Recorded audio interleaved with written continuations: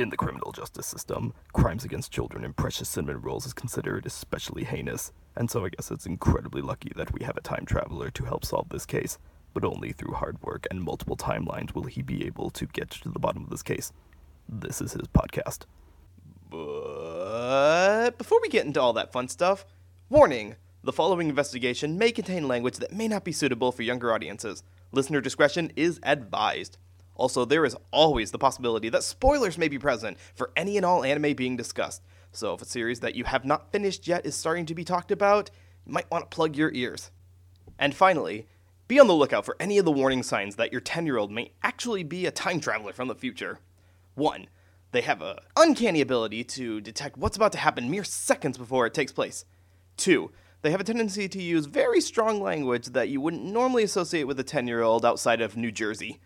And finally, they actually get up in the morning before their parents do and actually want to go to school. That is just not normal, people. I repeat, that is not normal. Let the investigation begin.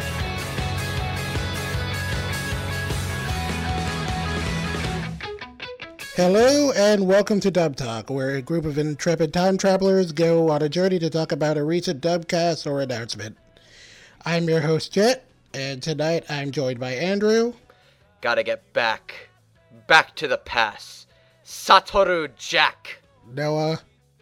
Because I'm gonna be back in time. Da-da-da. And Hardy. Hey. Let's do the time warp again.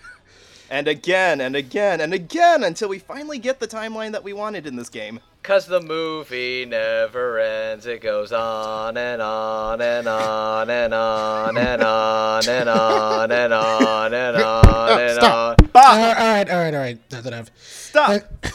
In the name of love. God damn it. Dang it. Okay, so we're here tonight to sit down and review the dub for Winter 2016 hit series, The Town Without Me, otherwise somehow localized as Erased.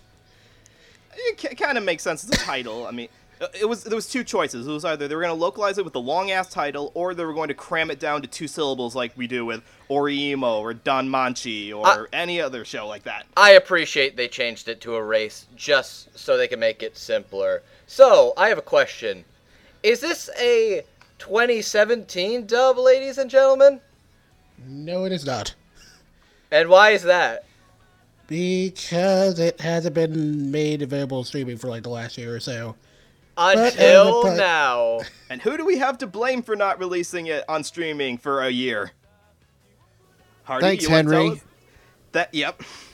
That Thanks asshole. a lot, Henry. Really appreciate it. He can't hear you as he's swimming through his Scrooge McDuck money pile.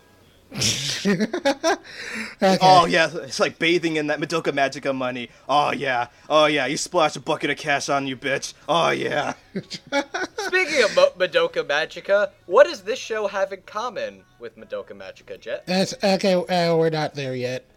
Okay. Okay. So if you haven't heard of Erased follows the story of 29-year-old Satoru Fujinuma, a depressed manga artist who's filled with regret over not being able to save some of his childhood friends from a mysterious serial killer. And in a twist of fate, he possesses a mysterious power known as Revival that allows him to briefly go back in time and undo minor tragedies. But when a serial killer from his past returns and frames Satoru for his mother's death, Satoru must travel back to his childhood in order to change the future and save his friend Kaio in the process. Now that you mentioned that intro Andrew was using with Samurai Jack opening, that sounds a lot more relevant now. I can't believe it took you all this long to get that. Okay. No, I knew what it was. I thought we were all immediately. just referencing time travel shows. It worked out pretty nicely. Okay, so starting things off, we will go with our director and our scriptwriter. So, did anyone besides me have predictions for these? No. I did not have predictions on the grounds that by the time I wasn't even sure if this was going down, I wasn't sure who was going to be what. I had a couple ideas here and there, but I didn't predict anything for director.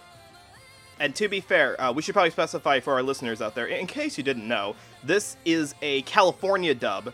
Much like a couple other shows that we will talk about in the future, this was not dubbed with our the staple of actors and directors that we're mostly used to. Like, I know, Jet, you follow the California actors more than some of us do, but I think a bunch of us just don't follow people who are directors or ADR writers over in Bang Zoom. To be fair, there's at least a couple of go-tos when it comes to Bang Zoom, and if I'm correct, I think one of my personal favorite go-tos is in charge of this one. Yes, indeed. Okay, so my predictions were for both ADR director and scriptwriter. I said Patrick Seitz. Reason pretty much being. I wonder why. Okay, yeah, reason pretty much being this was around the time the dub for Your Lie in April came out, and that was pretty much my favorite dub for last year. So I figured he'd do a pretty good job on that, especially since this was kind of another drama thing. Fine taste, sir. I commend you. I give you a shot glass of good taste right there. Whoa. Yep, but instead, for both our ADR director and our scriptwriter, we have Alex Von David, and I think this might somehow be the first time we've ever mentioned him on this show. I think you're right, and that's kind of crazy to me. Yeah. Okay, so Alex Von David, you may know him for, he's done a few things, a few obscure shows. I don't know if you've ever heard of them. He's done, Blue Exorcist, the Madoka Magica movies, Toradora, Durara, Season 2, Kill la Kill, and, this other thing, Sorted Online. I don't know, I never heard of it. I don't know. I don't think I've ever heard of those shows. Please. Doesn't ring a bell, honestly. Maybe it's just because I've been trying to forget that one particular show as much as possible. But the rest of those are a solid catalog of titles. Yeah. They are. Yep. Okay, so my feelings on this in a nutshell are, well, personally, I feel pretty confident in saying that Alex Von David is honestly kind of more or less one of the best directors in the industry. I mean, I've been following his work since Blue Exorcist in 2012, and, since then, he pretty much keeps pumping out great stuff. Like, I don't think I've ever seen him turn in anything mediocre. I always really enjoy the vocal performances and casting choices that come with a lot of his shows. He brings a lot out of these actors, and he brings out a lot of them together. He seems to have a very good working relationship with a lot of them, too. The thing that's also noticeable to me in some of his other shows that is definitely noticeable to me as somebody who's watched the sub and the dub of this now is that there is definitely a sweary vocabulary for many of the lines. Oh, yeah, definitely. It works for a lot of these scenes, but there's a couple moments where it's like, you're still a 10-year-old kid. Why are you saying beat the shit out of her? Yeah, I can kind of see your problem with that. Those moments, do come up. I was kind of listening specifically for those because I was trying to gauge whether or not this dub would be something you could recommend to like a PG-13 audience. Those moments, though, don't really seem to come out more until it gets more intense. They don't pull a free or a durarara where they just throw out the swear words willy-nilly. They are relevant and they are like motivated when the characters are using them. I'd say absolutely it's a fairly PG-13 series because it's got a lot of dark elements, but it doesn't throw children bodies at you every second of the day. You know? No, just every other episode. Just every other episode. Every other timeline. Yep. If that kid had just watched where he was going, he would not have been hit by the truck. I think we have to remember, too, that most of the time Satoru is in a 10-year-old body, but he still has a 29-year-old mind. And so he's going to probably use vocabulary and language that your average 10-year-old is not going to say. Okay, So, that's fair, too. Right. What elementary school did you go to? Yeah. Script-wise, I thought things were pretty fine. Like, the only minor nitpick I had, it was around, like, episode 2 or 3. It was like that bit where Satoru was kind of talking about how he keeps up appearances in order to have friends, like in his own little world. And in one of those lines, he kind of mentioned he referred to it as his middle school world, but Satoru is kind of clearly in elementary school. Actually, I- hang on a second. You mentioned something earlier that reminded me of something. The idea that he wasn't being true to himself and that he was putting on a fake persona. You know what? You know what this made me realize? When he goes back in time, the past world is basically a Telltale adventure game. When you really think about it, because he had to basically like press the X or B in time, deciding, do I let this kid win the race or do I go and win ahead? And then as soon as he loses the race, you see Kaio look away, and I just see in the right hand corner in my mind, Kaio will remember that. Did anyone else think that this assume when they first watched the show that it was based on a visual novel and not a manga?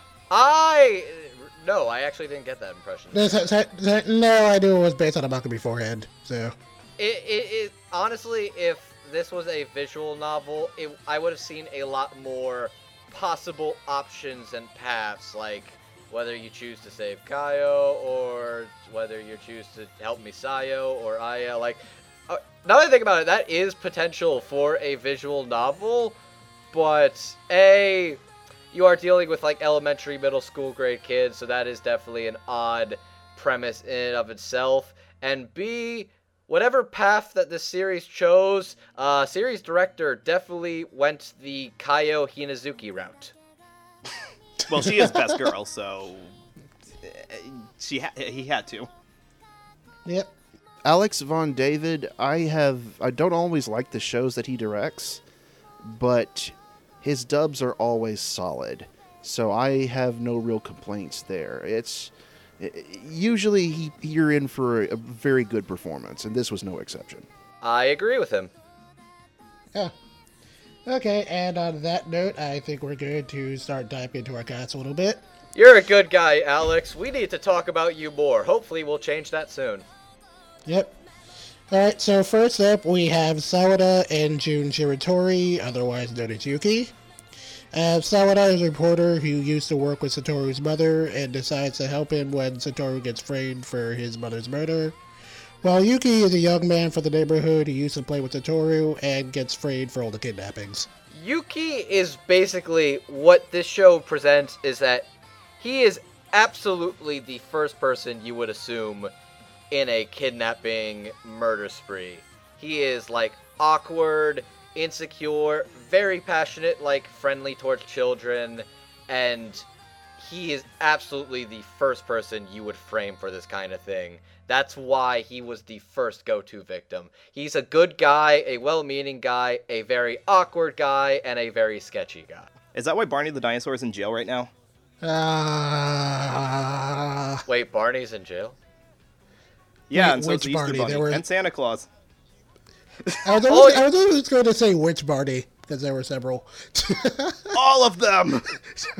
Well, all I can say is, I love you. No, I'm cutting you off. Hardy. Nope. So, You're caught in this murder spree.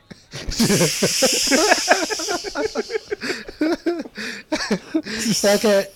Alright, so did anyone have predictions for either of these two? Nada. Nope.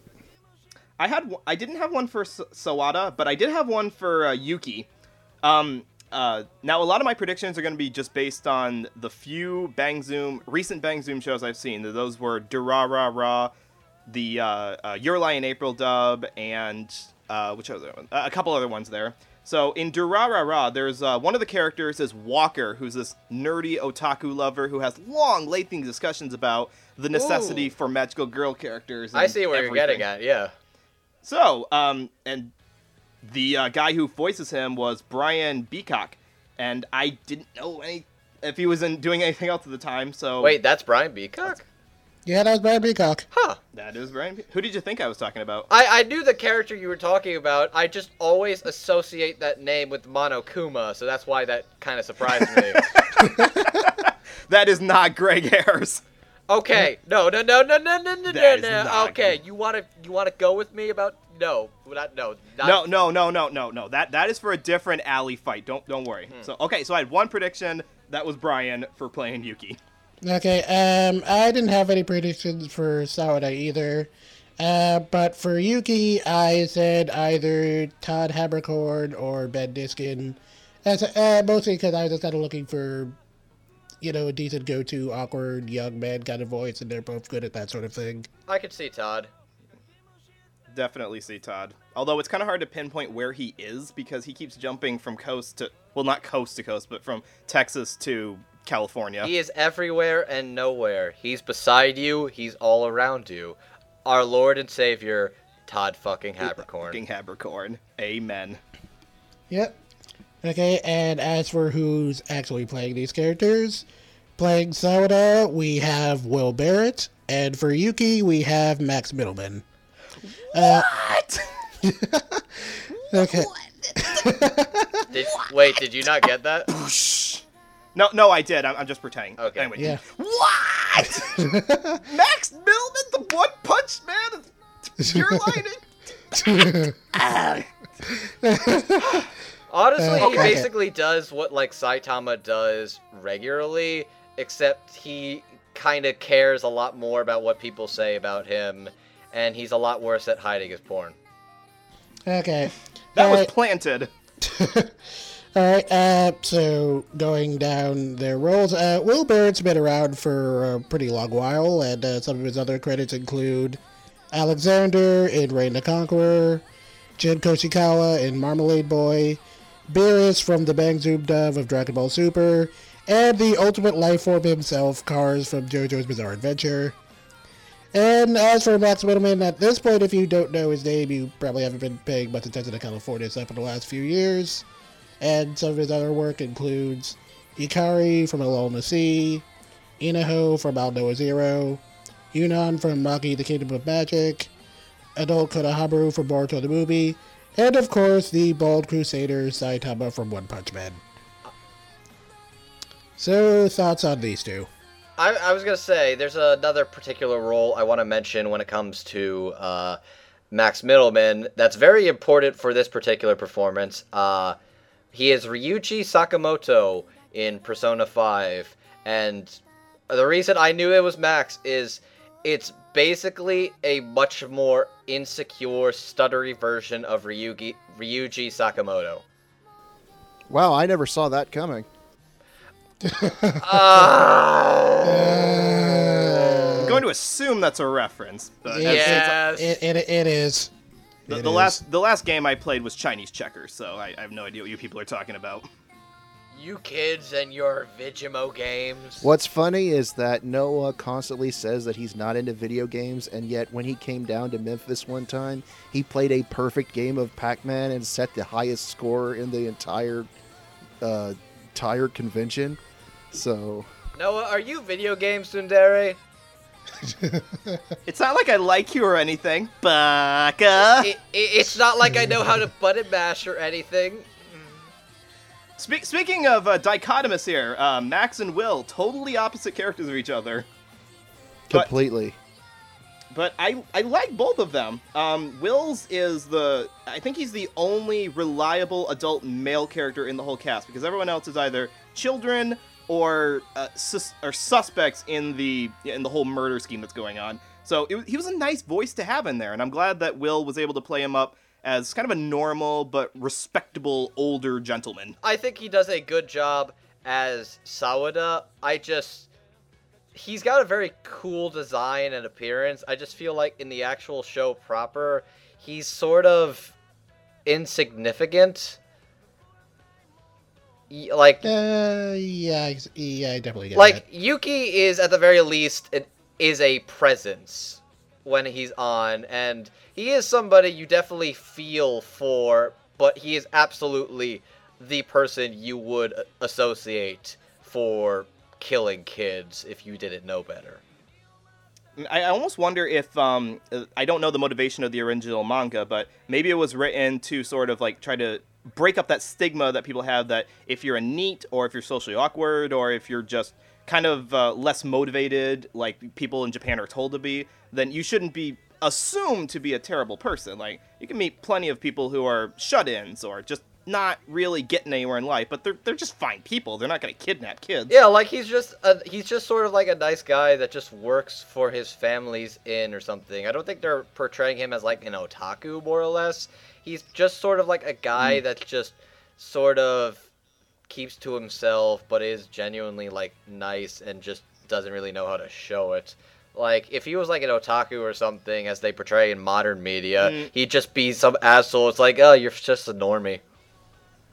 It's more, I don't know if it's so much otaku-ish. It's more of a, some people have stuttered gross mentally. They kind of stay feeling like okay, so you're getting at, he's kind of like the guy from Of Mice and Men, in a way. Yeah, very much. He's George from well, not that violent, obviously, but like, he's not going to be killing mice. But the idea that he hangs out with kids comes off as creepy as everybody else. But if he still feels himself like he's in elementary school, like he talks to Satoru about, I bet the cool kid in your class, in your 5th grade class, is like this because cool kids are always the same. Okay. So he's clearly still stuck in that mindset. Okay, I hadn't thought about that, but I see your point. I think he's interesting, though. Yeah, I think Max does a great job as playing awkward Ryuji, and Will does a very good job as Sawada, even though if I don't actually remember what this guy contributes to the plot. Okay, as for me, I didn't really have too many thoughts on Will Barrett's performance either, but I really like his voice. I'm always pretty happy to see him in things. I mean, like, of all the recent stuff he's done, it's probably the most laid-back character, but, I think he does the wizard reporter thing pretty well, and his voice is kind of pretty suited to that kind of wise old man thing, so it worked. As for Max Middleman, his track record is pretty consistent enough at this point that he almost always turns in good stuff, so I thought he did a great job here. And one thing I noticed about the character that I didn't notice in the Japanese version that you guys were kind of briefly bringing up was kind of like the implication that he might have been autistic.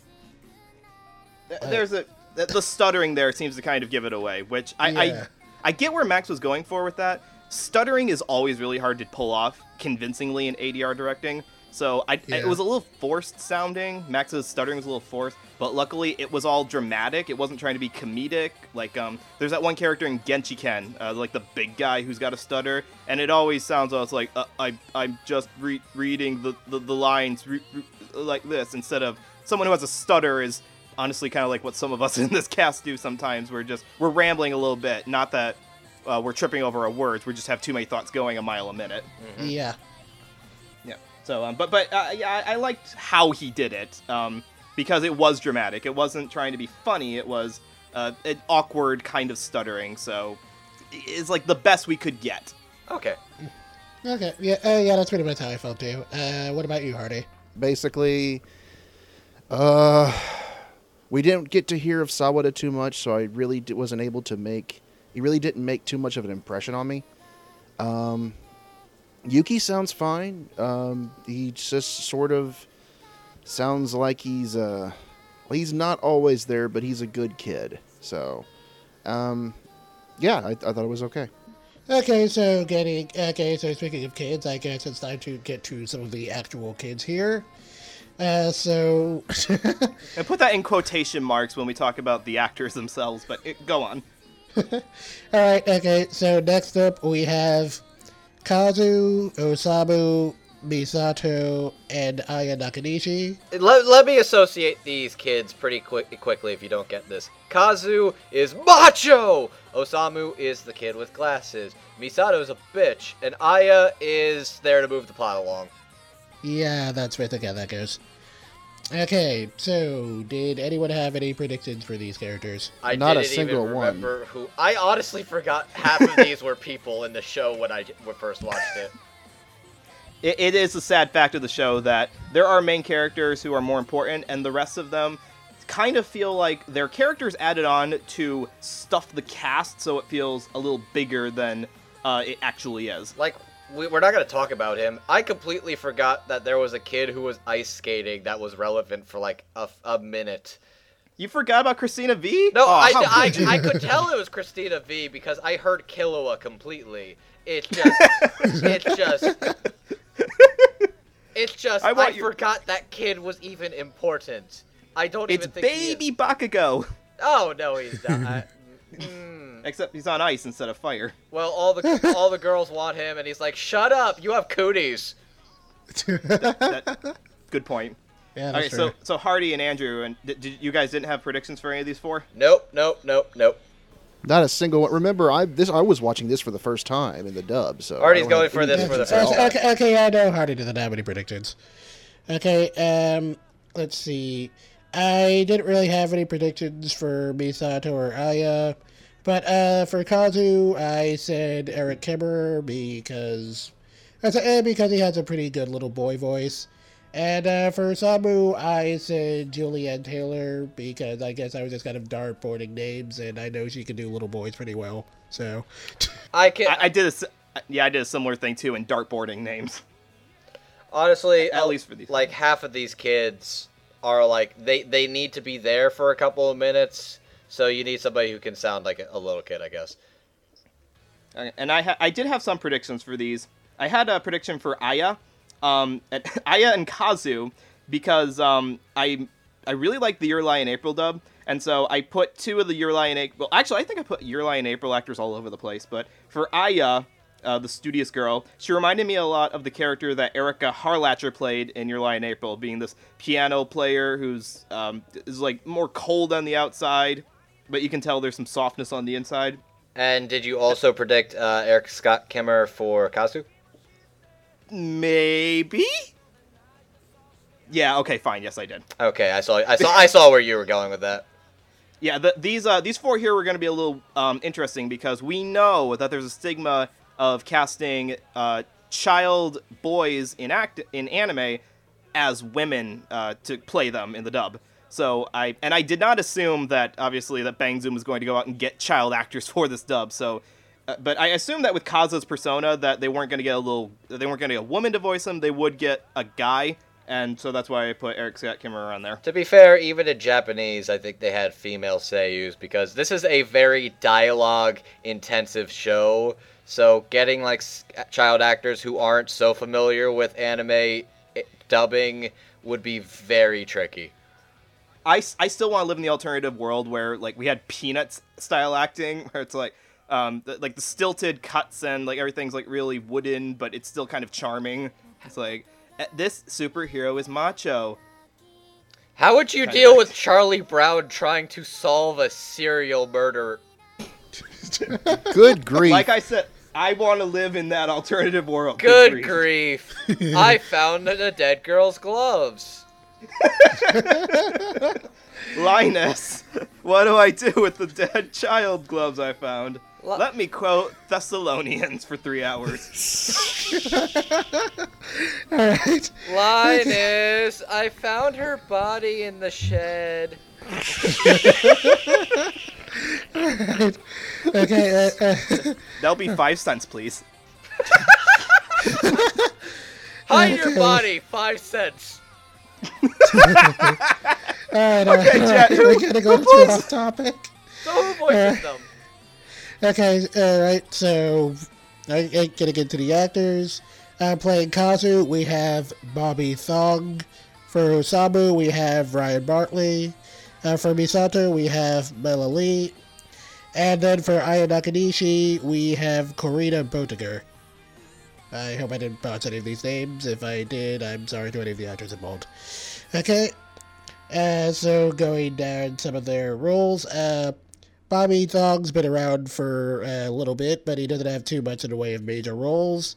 Some of his other work includes Oikisuke Mikami from Alnoa Zero, Six from The Familiar of Zero, Spentus from Magi the Kingdom of Magic, and Go Asahi from Mob Psycho. Ryan Bartley is a newer phase that we talked about before the Mob Psycho episode, and some of her other roles include Ophelia from the Asterix War, Nina from Berserk 2016, Tsubomi from Mob Psycho, and Yuna from the SAO movie. Mela Lee, on the other hand, she's been around for quite a bit. Oh yeah. Yep, and some of her other work includes Erika Karisawa from Durara, Yuki Cross from Vampire Knight, Canary from Hunter x Hunter 2011, and Rin Tosaka from the Fate franchise. And as for Karina Botiger, she's another fresher face and doesn't really have too much in the way of notable credits. Her only other named role is Anju Yuki from both seasons of Love Live. Okay, alright, so thoughts on these four? Bobby Thong is the only one that hit puberty, and so he sounds nice and macho. The most notable thing I really have of this character is I think he has like a sort of budding thing with that Aya girl, and he is sort of responsible for one of my favorite transitions in the show, is where it's like he's trying to get them to talk to Kaio for the first time, and he literally like pushes him into the frame of meeting Kaio outside. I'm like, that's really cool. I like a lot of the directions that this show does, and Tomohiko Ito is able to do some good things when he's not doing SAO things. Especially on a minimal budget too, because I watched the animation on the show and it's actually kind of paltry for a TV show. I like, as for Osamu, I like Ryan Bartley, but sort of like Tsubomi, she does literally nothing with this character, so I can't really say anything. Same thing for Karina as Aya, and Mela Lee is Rin Tosaka. She is the queen of bitch. She knows what she's doing. Which I find so weird, because the first time I heard her was as Erica in Durarara, and that was like the antithesis of bitch. Wait, Erica, as it... Oh, is that the one that was the otaku girl? The other otaku girl With who the has beret. a thing for BL Yeah. and Oh, yeah, the that is Professor her. Otaku haircut. Yeah. I love Erica. She's great. She's like one of the best girls. There's a lot of places for Yeah. best girl, but the only answer is Celti. Fight me! No. Durarara is like My Hero Academia. Every girl is best girl. No, That's no, not no, true. no, One of them no. wants to fuck their brother. Yeah, that's true. We don't count that one. or the Klingon girlfriend who actually gets the scar across her own neck just so she can get with that one guy. But whatever. Another. I kind of admire her, honestly, but that's not the point. Alright. So, I actually, back to Misato, I really like how the actual beef between her and Kaio is literally just, she was showing off her pens that were so cool, so I took it and threw it outside. And that's the most, that is exactly how children go to war, especially, like, female children, is like, she was showing off her stuff, I threw it out.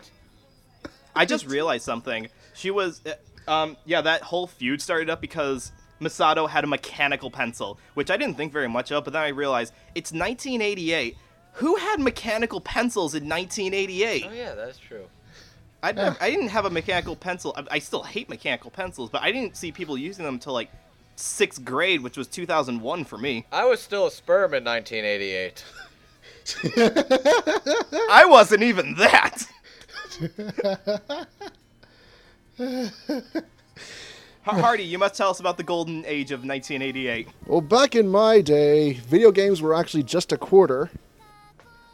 Oh, we've missed out on so much. Oh, right. You're like, Hardy's like Star-Lord to us. Oh, yeah, Play a right. mixtape. This is Japan in the 80s. Everybody's playing Dragon Quest. Oh, they're playing the Famicom. They even had a long discussion about I that. appreciate that they said Famicom and Dragon Quest to keep it authentic. That was nice. Yeah.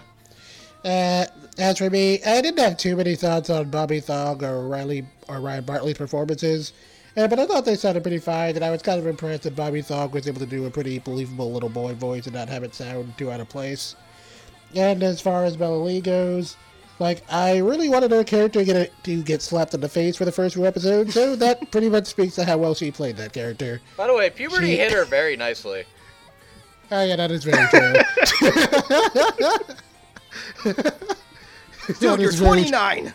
Well, look, at the end, in the last couple of minutes of the show, they're all in their 20s. Okay, I guess it's legal then. Still kind of creepy. Wait, what the fuck would you think I was saying? Well, no, I'm just referencing that Satoru kept reminding himself, dude, you're 29. Oh, yeah. Stop thinking about your mom and the 11-year-old girl showering together. Well, the kid's got some issues by the end of the series, okay? That's true. He's like he's grown up twice now.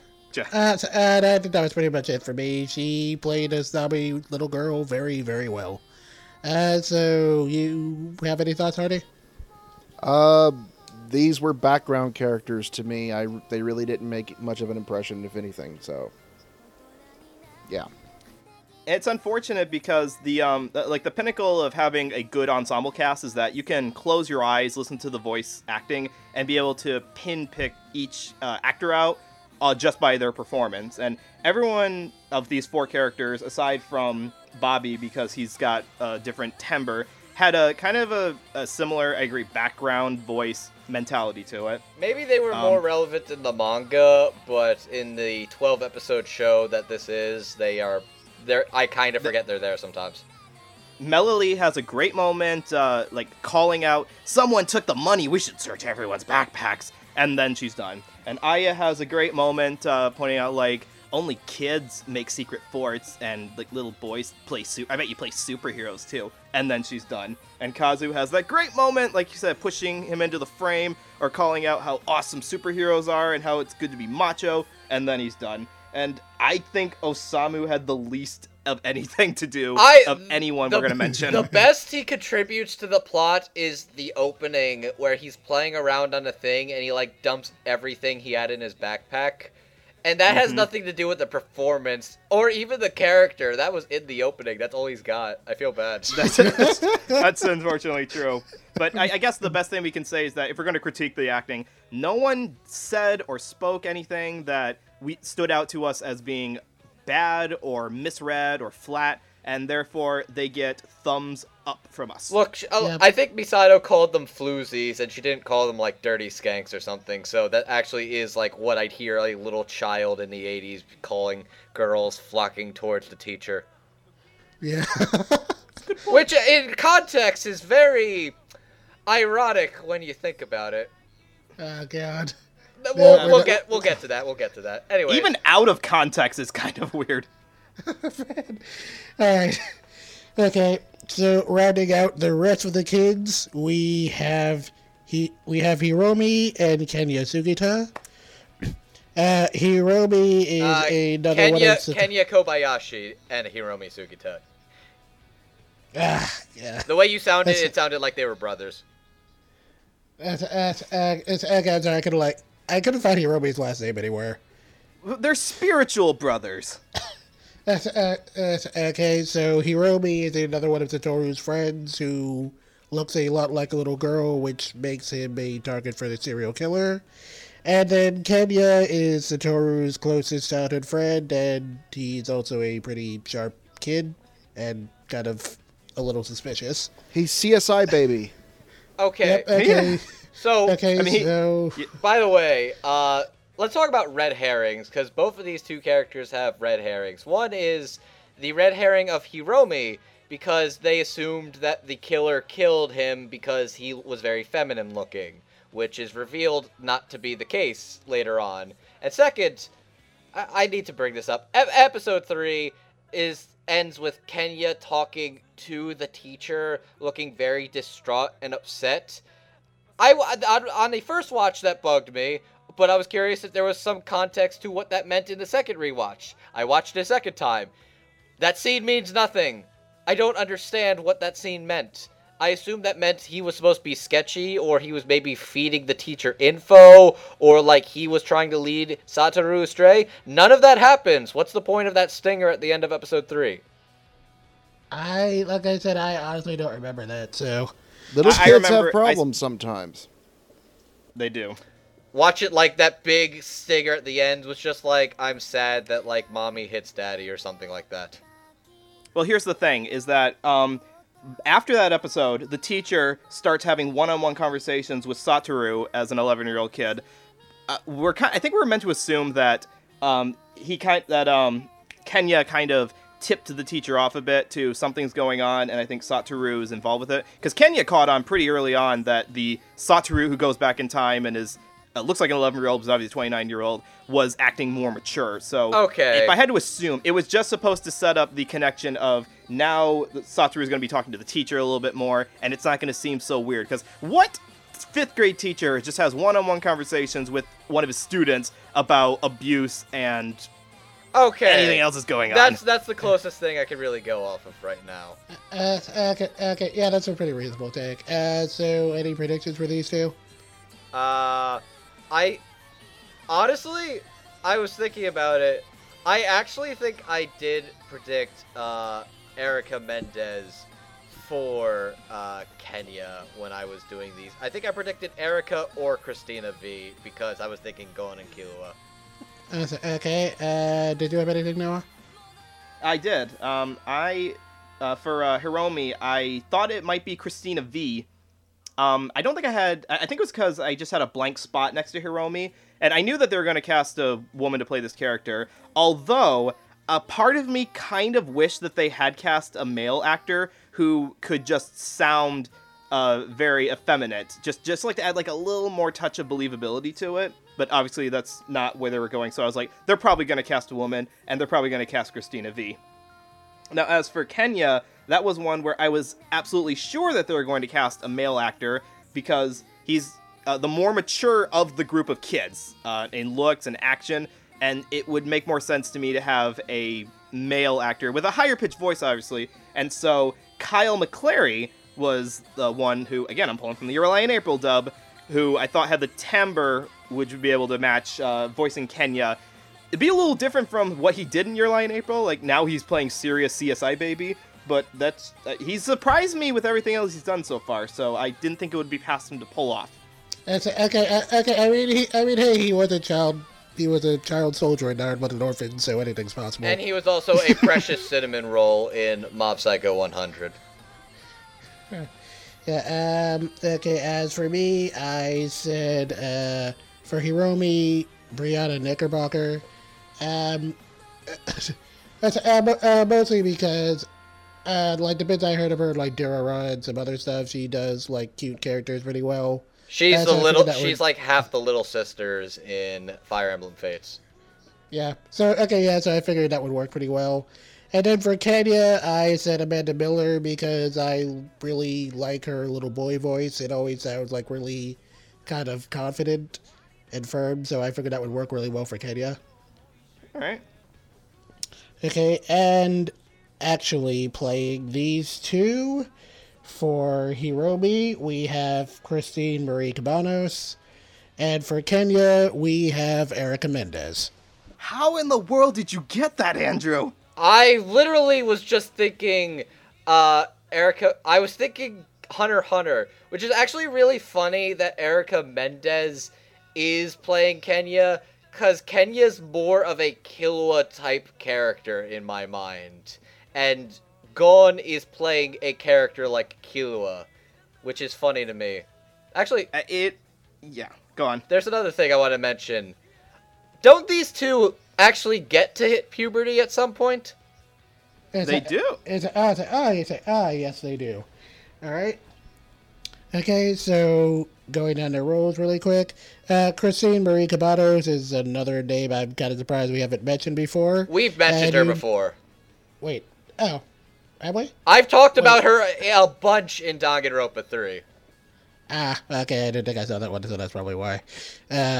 So you know her for roles such as Shemi Moriyama from Blue Exorcist, Bako Konchok from Kill la Kill, Best girl. as Sailor Saturn from the Viz redub of Sailor Moon, and of course Madoka Kaname from the Madoka Magica TV anime and films. And as for Erica Mendez, at this point, if you don't know who she is, you probably haven't been paying much attention to dubs recently. That woman is a voice acting witch. Some of her other roles include Aladdin from Magi the Labyrinth of Magic, Haruka Tenjo / Sailor Uranus from the Viz redub of Sailor Moon, Gon Freaks from Hunter x Hunter, Deanne from the Seven Deadly Sins, Nico from Love Live, and Ryuka Matoi from Kill la Kill. And then, on a quick side note, it's probably worth noting that we actually do get adult versions of these characters later on. And for adult Hiromi, we have Kyle McCarley. And for adult Kenya, we have Xander Bobis. Joker Kyle himself. Kyle McCarley, you know for roles such as Shinji Batoi from Fate Stay Night Unlimited Blade Works, Dr. Ogura and Aji Demon Human, Mikazuki from Gundam Iron Blooded Orphans, and Bob from Mob Psycho 100.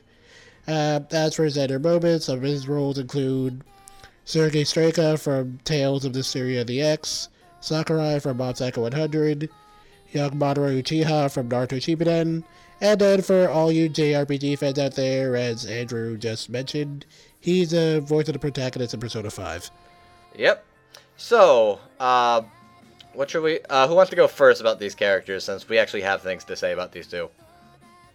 I just want to point out that both of these characters, for Hiromi, I didn't think I was going to be getting too much out of it because Hiromi doesn't get as many lines as Kenya does, and it's kind of somewhat generic dialogue. It also kind of bugs me a little bit that in this whole setup of trying to prevent kids from getting killed, Satoru's main focus is, I want to protect Kaio, the kid I know nothing about, but I'm not so concerned about Hiromi, the person who I actually hung out with and considered to be a friend. Oh, it kind of bugged me a little bit. I think it's because Kaio was first on a chopping block. I don't know, but I think that was just a weakness in the writing. But anyway, Christine's Hiromi is well done. It's competent. It sounds like a girl because it's voiced by a girl. But I am bugged a little bit by the fact that they so obviously, like, not only coded her gay in the not gay, I'm sorry, coded her female, I need words, I'm sorry, coded him female in the animation, but by giving him a female voice actress as well, made it, like less of a, I don't know, like, less believable, because we never really find out if Hiromi's androgynousness is by choice or biology or what have you. Okay, I mean, when we get to the adult version, I mean, he sounds pretty clearly like a dude, so... And is married. True. With a And kid. is married. With a kid. And procreated, that is true. And procreated. Fun fact, when I first watched the show, I thought that was Kenya's kid. Yeah, you would think, yeah. wouldn't you? I thought that too. But so I get that doesn't bug me so much because this is a character who doesn't have as much dialogue. I guess I'm just thinking like I want something a little more experimental. Like, could we get an actor who can play an androgynous child actor? And now I think about it, that pitch may be a little too difficult for any human being to pull off. Okay. Hero, I like Christine Marie Cabanos a lot as an actress, and I think at the very least, with this particular character, while it was supposed to, like, they were all supposed to be little boys, so most of them didn't even know, like, what puberty was then, and they were still kind of growing and developing. I think Hiromi in general was just a more particularly, like, feminine-esque character, so the higher, more feminine style voice works for me with that character in my mind. Either way, I just think I like Christine's voice a lot, and that really helps sell me that Hiromi is precious and adorable and deserves a good plate of cookies. And, you know, just is adorable. As for Erica Mendez as Kenya, I really like Erica Mendez as an actress, and I was particularly impressed with her as Kenya. She actually, like, mentioned this was, like, she's more accustomed to playing little boy roles before she got cast in things like Kill la Kill and Your Lie in April and Seven Deadly Sins, where she actually was cast as, like, the, like, tomboys or the girly girls, which is interesting. This is, like, going back to her roots. So she was very well equipped to do this, and I think she does great as Kenya.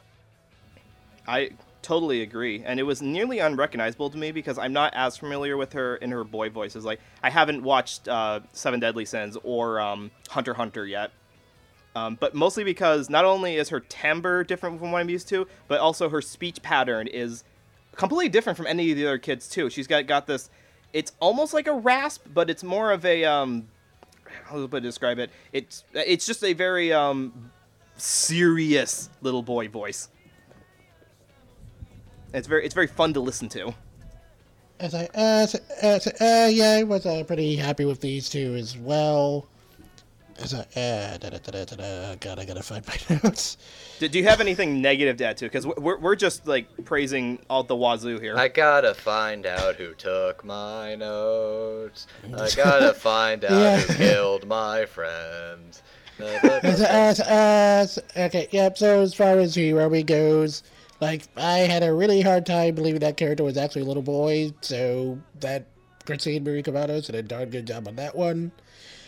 As for Kenya, like, I really like how interesting of a character he turned out, because I like how at first you're kind of supposed to think he's, like, really shady or whatever, and then it kind of turns out, like, no, he's just a kid that's really mature for his age, and he's a very good boy that must be protected. And it was really interesting to see Erica Mendez in this kind of role because she's done her fair share of little boy voices at this point, but they're usually more like hyperactive, like your Gowns or your Aladdins. So seeing her play this more mature kid was kind of a nice little change of pace. And she did it pretty well. It also kind of made me wonder if this is what her Killua would have sounded like had she been Killua. But that didn't happen. But so this was pretty interesting. I did really like Erica Mendez's portrayal as Kenya. I've heard her as little boys before, but this was sort of a different departure. Kenya is more of a laid-back type, whereas most of the other little boys, like Aladdin or I think Gon, are more excitable and playful. Kenya's just sort of got this laid-back attitude towards him. And as far as Christine, she doesn't really play little boys that often, so it was interesting hearing Hiromi be very, very effeminate and yet still be believable that he was actually male. And so I have to give props to them for their performances there.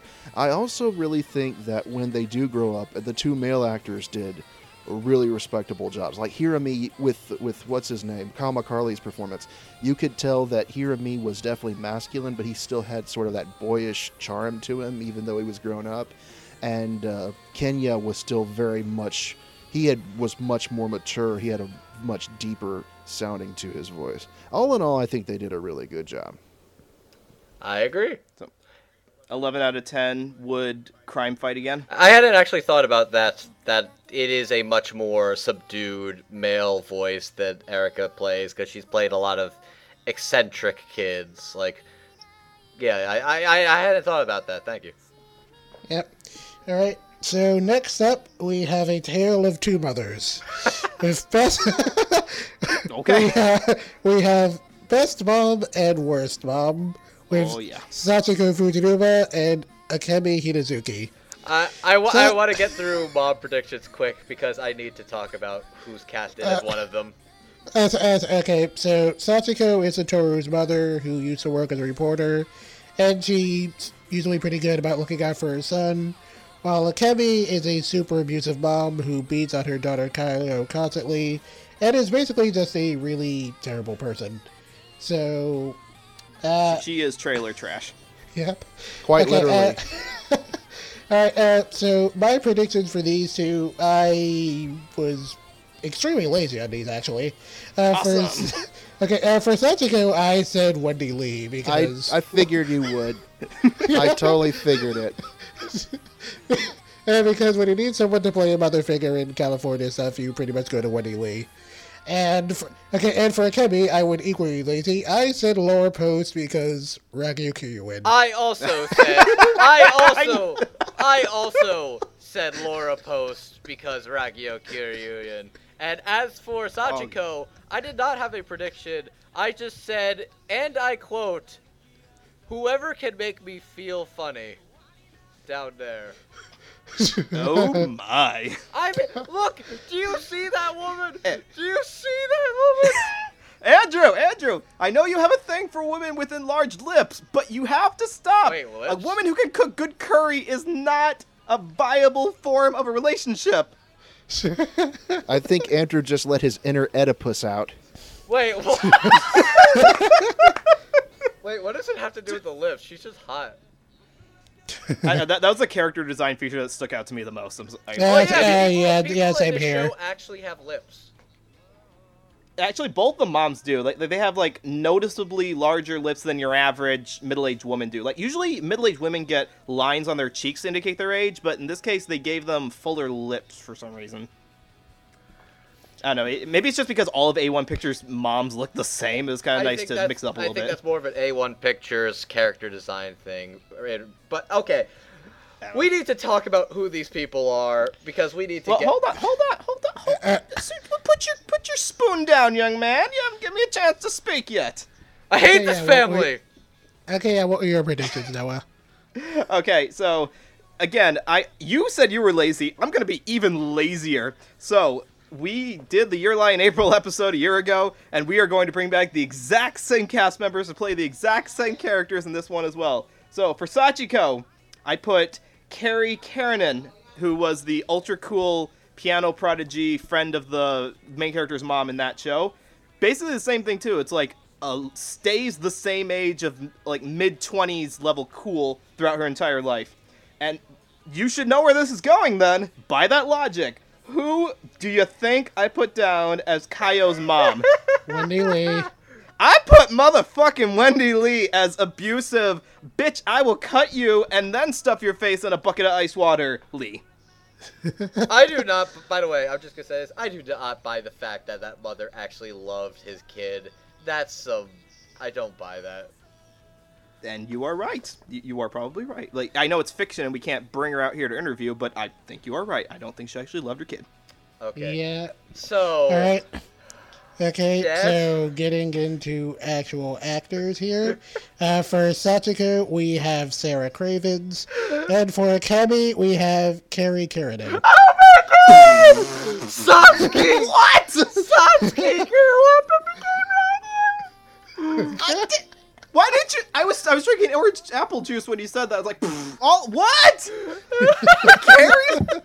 Carrie's the bad guy in this one? Who made this? Looks like she lost her way. you know what? Okay, Hardy. I give you that one. Thank you. I do have some use in this episode after all. Okay, so Sarah Cravens is a pretty new face of anime, and this was actually her first role that I can tell. Her only other notable role was later on being Child Emperor in One Punch Man.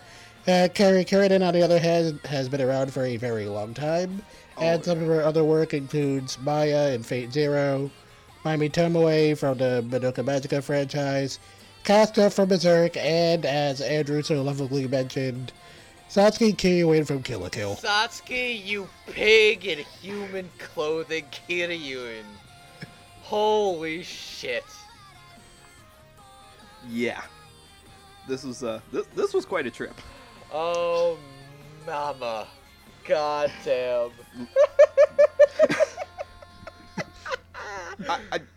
Can we theorize that the mangaka had some parent issues when he was making the story? Probably. In regards to the fact that Akemi is basically a cartoon villain of an abusive parent, or the fact that Sachiko is so ridiculously perfect hot. Sachiko is perfect hot, but unfortunately, I have been forced to watch a lot of Steve Wilkos in the past week because my wife found an app on the Roku TV called Nosy that lets you stream all of Steve Wilkos and Maury and Jerry Springer and all that good stuff. Who's Steve Wilkos? Exactly.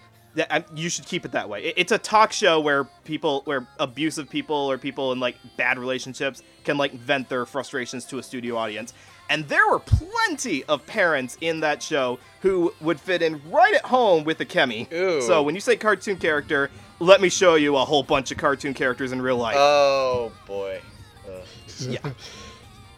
You need to save me. To reference, Andrew, you ever watched Jerry Springer?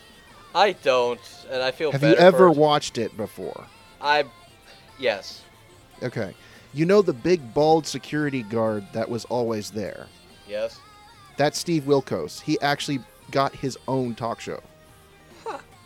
Yeah. He is actually quite legit. Like, he doesn't try to fan the flame so much like Jerry did. He's more about talk down to the people, but he was a cop, if that gives you any indication. Okay. Before he was a security guard. I see what you mean. Okay. It's not Yes. his show isn't as off the wall crazy as Jerry's was, but yeah, it's still same kind of concept. Gotcha. Hardy, you just warm my heart that you actually know the pain I'm going through right now. Right, yeah. It's probably because I used to watch Jerry Springer for entertainment back when I was a little kid, just to see how absolutely insane it was. But yeah, That explains so much about the last 79 episodes. Or whatever episode we're on. I lost track. We will be 80-something at this point. We're on the road to 100 episodes, and we're on the road to 1,000 subs. Help us get there. Like, favorite, and subscribe. All right. We just try to do our job. yes. Yeah. If we reach 1,000 subs before the end of the month, I will watch all of Diabolic Lovers. Do it! Anyways, I think we need to get back on track.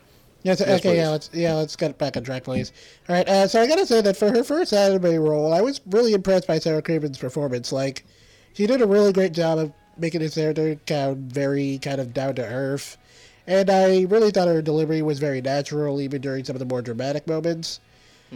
So by all means, I really hope she gets more work because I was really impressed here. I agree. And as for Carrie Kiernan, like it was really funny that she was cast in this one, and not just for the Satsuki thing, but also because this was probably like right after she was in Your Lie in April, where she was the good mom in that show. Hubby. Look, Well, she had her fair share of moments where she got a little abusive too. look. I just gotta say, the hubby is a Dubby song gets a lot less cute in this show. So watch your ass. Yep. So I gotta say, Carrie Kiernan, she made the character sound like a real deadbeat, and she gave it just the right amount of slime without making it sound too over the top. And I think it's definitely a plus because for the most part the show's kind of pretty grounded in that respect. And when it comes to the character herself, like, I kind of rolled my eyes at that whole, like, last-minute sob story. But I kind of agree with what Satoru... Okay. I kind of agreed with what Satoru thought, that it was probably mostly just an act. In fairness, But... I do think that is a thing that does, in fact, happen. That's a that's a thing that happens. I just don't think it really excuses anything. I'm not saying it excuses it. I'm just saying I do believe that is, in fact, a thing that happened and would lead Akemi down that particular dark path.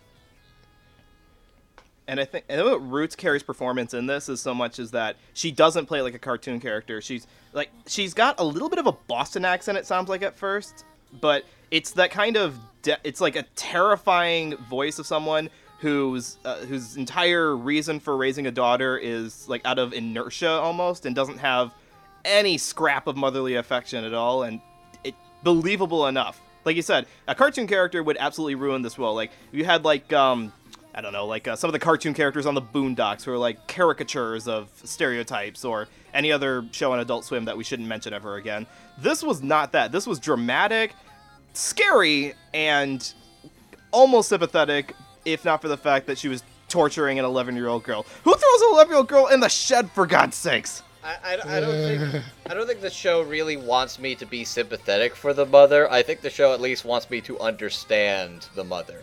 I don't think I'm meant to agree or sympathize or say, woe was me, I get why you beat your daughter and never fed her. It's like, no, she's a piece of shit person, but I think I laugh because I can't take away the fact that Satsuki Kiryuin became the bad mother in this timeline. But I think Carrie's fucking fantastic when it comes to this, and I also agree that Sarah Craven's is really strong, and I'd like to see her in more things. It's really easy to like over enunciate your words and feel like you're reading off of a script when you're ADRing something. And that's a mistake a lot of first timers make, and I was kind of worried she would do that when I found out that she was a newcomer. But no, it's basically, she doesn't even sound like she's reading off of a script. She's pretty much just speaking. It's like I'm sitting in a bar next to her and she's telling me about how, hey kiddo, if you do I need to switch trains to get to a different town, or I want to go sightseeing. Sarah did a really, really great job as as awesome mom in what was technically her first role. I'd like to hear a lot more of her, and she sounded really natural, and she's probably my favorite character in the entire show. And I've heard Carrie Kiernan lose it before. I've watched some of her older Media Blaster dubs, like even as Casca, when she's gotten a bit in the crazy mode. So we can always count on her to just put a really, crazy, out there, angry performance. So that was really nice. Satsuki is composed anger, but yeah, I see your point. Mm-hmm. That really surprised me that Carrie's been around this long, because I'm just now noticing the shows that she's been in. I'm like, wow, I needed to pay way more attention to Media Blaster dubs. Mm-hmm. I don't feel too bad. I haven't seen any of those dubs either. Well, I mean, she was in Berserk. Yeah, I knew she was in Berserk, but that was basically it. By the way, can we talk about the fact that, like, she was basically doing exclusive physical therapy for 15 years? It's dedication, Like, I'm pretty sure if I was at that point, I'm pretty sure the plug would have been pulled a few years prior. Andrew, don't worry. If you go into a coma, we promise to pull the plug if you're not awake in 5 years. Yeah, no, I'll pretty much pull it in 5 months. Wow! It's good to know I matter so much. I could just see it. I could just see it now. We're all standing around the hospital bed, all 13 of us, and Hardy goes to pull the plug, and he's looking at us like, "Isn't anyone gonna stop me?" And we're like, "Yeah, honestly." Look. We could feel bad, or we could go get wings. That's Hardy. Yeah, hey, it's Thursday night, but 60 cents. It's Thursday night. I have no time for you being dead. Okay. Boneless wings wait for no one. Oh Now, god. keep in mind, if he's dead, that's one less person to split the bill with. Okay, this got fucking dark. And we're talking about abusive parents. Who don't feed people. Oh Yep, god. alright. Who don't? I'm sure Kaio would love some boneless wings. Please feed Kaio boneless wings. She deserves it. She's a good girl.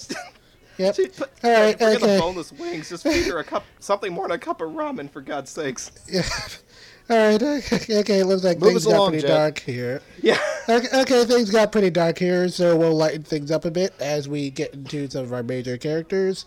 First up, we have Airi Katagiri.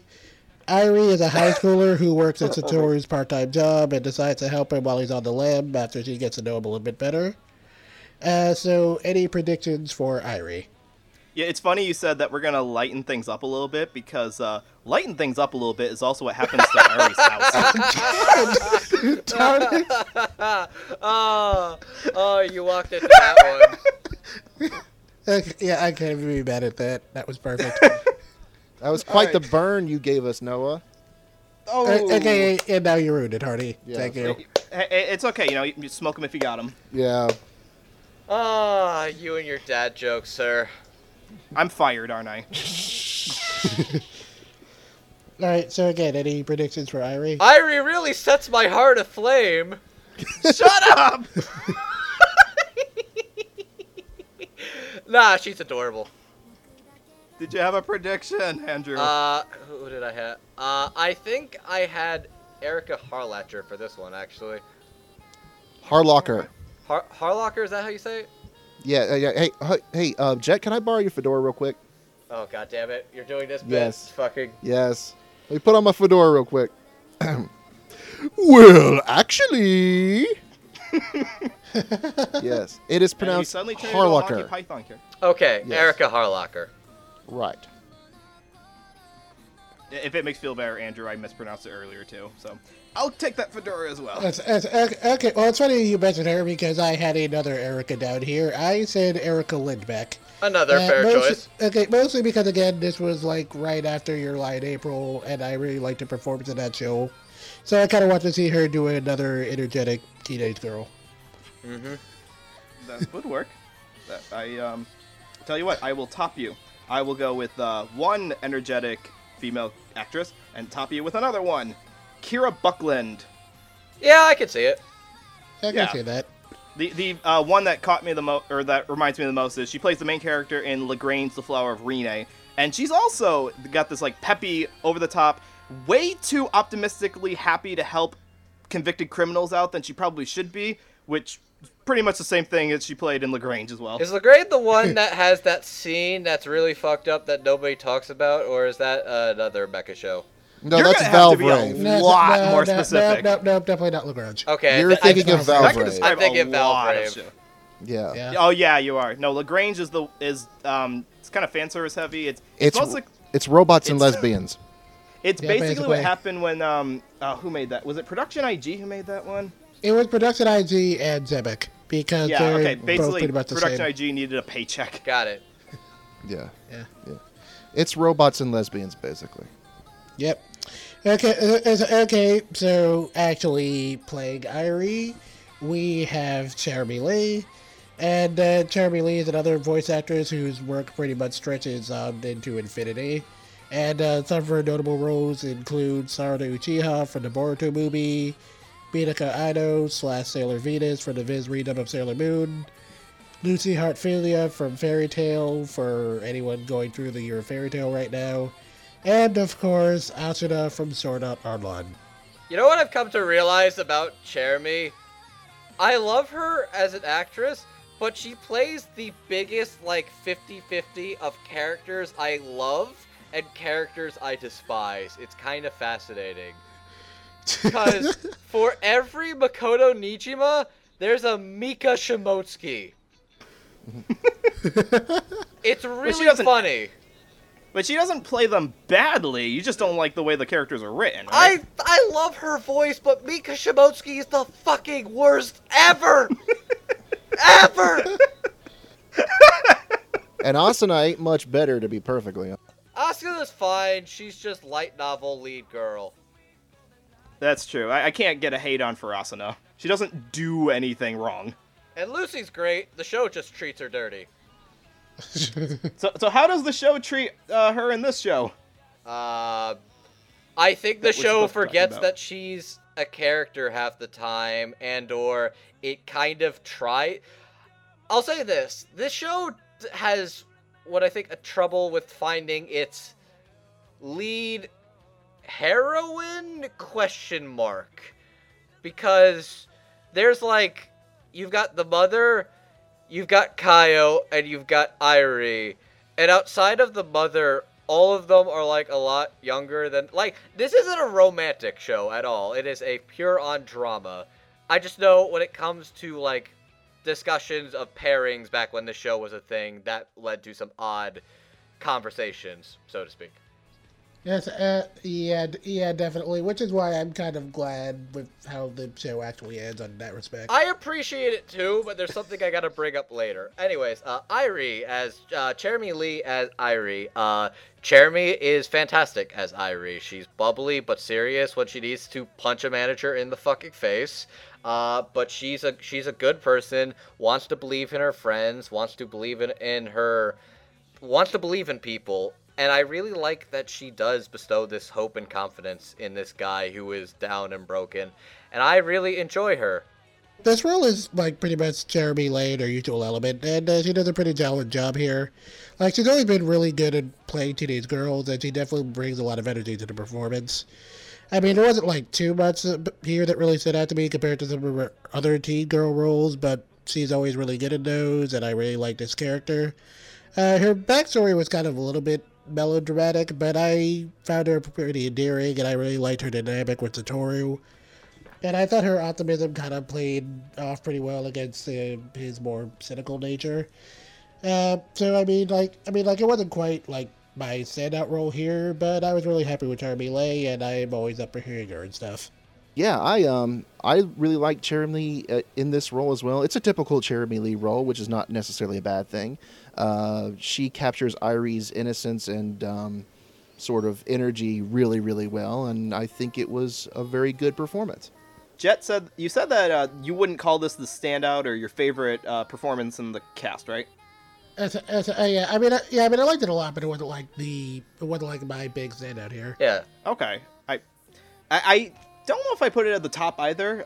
That's a high pedestal to put, but it's definitely close. It's either second or third for me, mostly because we'll talk about this a little more when we get to him. But Satoru's motivation doesn't quite, like, he doesn't seem to quite have a motivation. Like, he doesn't have a backstory or something that like drives him to do what he does. But we have one specifically for Irie. And it was good that Cherami kind of captured the dimensions of that, as you peg her for just being this bubbly, optimistic girl with dreams. But we get a little further into her, and she also captures the justice feeling side of her, that mentality of, I would feel terrible if I was accused of stealing a candy bar, and I lost my job and my wife over it, and I wouldn't want to see that happen to anyone ever again. So that explains why she's got this upbeat mentality, which no one else in the cast has. She's the only one, maybe aside from Sachiko, who has a sense, who like instills our main character with a sense of why you need to put yourself on the line to save the lives of others. Also, remember, her story was in Japan, in the sticks, where everybody knew everybody. So it's like, if you were, like, suddenly rumors went around that you were, in fact, like, a thief and a liar, that spreads quickly. So the fact that he stuck to his guns and everybody kept circulating that he was a liar and stuff probably messed with him and that dynamic a lot, too. Yeah, Oh, yeah. yeah, that's probably true. Right. But we don't have that a lot. We don't have that sense of fighting, sticking up for yourself in the name of just because you've got a good moral compass to it. Like, a lot of people would cave and say, yeah, sure, I took that candy bar. I'm sorry. Here's the money back. Can we just be pals again, even though you didn't actually do it? That's something I would never do. It's just, I get the logic. But I am the type of person where it's like, I would want to resolve something quickly. That's just me. And that... Well, either way, Cherami did a great job on this one, and I'm really glad that she fills a niche in the cast that no one else had. The optimistic, bubbly, believable source of moral compass, I guess. And it is kind of a shame that, like you said, we don't quite have a focus on who's the main heroine. But the way that the story jumps around, I think it's okay. Like, she's used just as much as she needs to be. I'm actually told she does more in the manga, but I know nothing about the manga. Yeah, I mean, I thought she was pretty well utilized here for like what she was given. What's a mango? I don't know. I think it's like something. It's related to Animu. oh yeah. That's those Chinese cartoons, right? Right. All right. Okay. Alright, so we're moving on, and... Is it time for me to get my gloves? And your spray now bottle. It's time... Yep, now it's time to come... It's time to come to Gaku Yashiro. A.K.A. the single most controversial thing in this show. By a mile. Yep, okay, so... Yashiro is Satoru's friendly elementary school teacher who helps him in trying to get Kai away from her abusive mother, and for a while he's the closest thing Satoru has to a father figure. And big spoilers in 3, 2, 1, he's the serial killer. And he was Luke's father. And they were on Earth the whole time. It's one of those things where the reveal of him being the thing was the moment I realized, and many other people realized, this isn't really a mystery. Because this mystery's pretty weak. Yeah. Everyone saw it coming a mile away, honestly. It's after a while it becomes pretty obvious. That's why when he was in the car by himself, it's like, you are a 29-year-old man, I know you respect this guy, but at some point you're like, okay, kid, you're smarter than this, actually. Alright. So did anyone have any predictions for Yashiro? A dickhead. What about you, Noah? Right. A dick. Let's see. Well, we're going off that logic. Okay. So I put Dick Cheney as the one who's gonna voice him. No, I'm just kidding. Okay, let's put an actual prediction in there. What about Spike Spencer? Why? I feel he could do Crazy Man. He can. Yes, he can. Okay, that's your official prediction. That is, as of, honestly, my official prediction for this character was, go fuck yourself. So let's put something in there. Excellent, excellent. Go fuck yourself at nevergonnabeseeingYouAgain.com. Awesome. So, speaking of that, when you think of total asshole characters who have been in Bang Zoom dubs in the past couple of years, there is one in particular that comes to mind, and he is...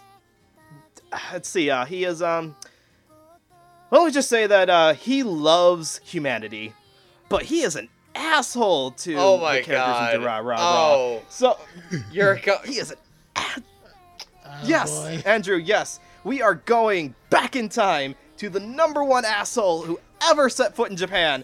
It is Johnny Young Bosch. Okay, to be fair to Yashiro, technically he is not as big an asshole as Izaya, because when you technically think about it, he doesn't actually kill people in the other timeline. He would have if that girl had jumped off the bridge and if Celti wasn't there to save her. Okay, no. I'm saying Yashiro didn't kill people. Yashiro had already killed in other cities before moving there. Oh, did he? So Yes. he had a body count. Okay, that's the part I didn't remember, actually, yeah. And even so, you know, if we're working in time travel logic, he still gets a couple of life sentences for prior time travel. Time travel is weird. This whole show's time Yeah. travel is weird. You need the But Time my- Baby from, is Time Baby from Gravity Falls or regular show? I think do that's not from Gravity- remember. Sorry, I fell out of watching Gravity Falls, so I don't remember if that's the one it's from, but I don't think it's from regular show. You should watch that. Anyways, Yashiro is a shithole. And I love you, Johnny, so much, and everything you've done is, well, almost, yeah, everything you've voiced is fantastic, and I couldn't think of anybody else who could possibly play this asshole than you, sir. Please don't hurt me. Izaya Yep. deserved everything that was coming for him, and even then, it's still too good for him. He didn't get nearly as bad of a punishment as he deserved. Oh, Yeah, God, yeah. Okay, so speaking of pricks, I went with a similar route to yours. Except I wasn't thinking Isaiah. I was thinking everyone's favorite prick, Dio Brando. So of course I said. So of course I said Patrick Oh my God. Sykes. Oh my God, this would have been so fun if You that was Dio. You thought it was the mom who killed them, but it was Dio. You thought it was Yuki, but it was Yashiro. Real talk. Oh God! Real talk. Someone paint that now. Real talk. I feel Dio would actually be great in politics. So bad. Like, Maybe he is. We'll never know. he takes a politician for a ride. Literally. Yes, he does. So Jet, we had 3 great guesses from us. Clearly, one of those must have been the guy who voices the main villain of the show, right? Okay, nope. Playing Yashiro, we have David W. Collins, who appears to be another relatively new name on the scene. His only other named anime role that I could find was Spring Mustachio in One Punch Man, and I'm pretty sure that was recorded after this dub. Mm-hmm. So for all intents and purposes, it seemed that this was like his first big break. So, Well- what do we think of his performance? I just want to point out that yes, this is his first anime role, but he's done a lot of stuff for Star Wars. Yeah, I know he had like a lot of video game roles. I think they actually reveal what it is on his behind the force actor. I think he actually has a job at LucasArts. Oh, He wow. must, because his entire pre-anime credits are basically all Star Wars based. I'm gonna look that up right now behind the voice. Give me a second. In the meantime, Hardy, what do you think about David Newcomer Collins as skis bag, candy munchin, child freezing? I'm running out of adjectives. Yeah. McGee. He was definitely the killer at the first moment I saw him, and he plays earlier in the show. He plays the sort of paternal figure that's, you trust him, but there's something kind of off about him that you can tell. And later on, when he goes full on crazy, he does it rather well to where it's just not like he's jumping up and down and twirling his mustache. No, it's something very unsettling about it. I really appreciate it. You know, you could tell he was out there, but he was still composed. He was still very methodical. He knew what he was doing. So yeah, I think he did a really good job at that aspect. Also, I have the fact that he is the lead sound designer and voice director with LucasArts. Yep. Oh wow.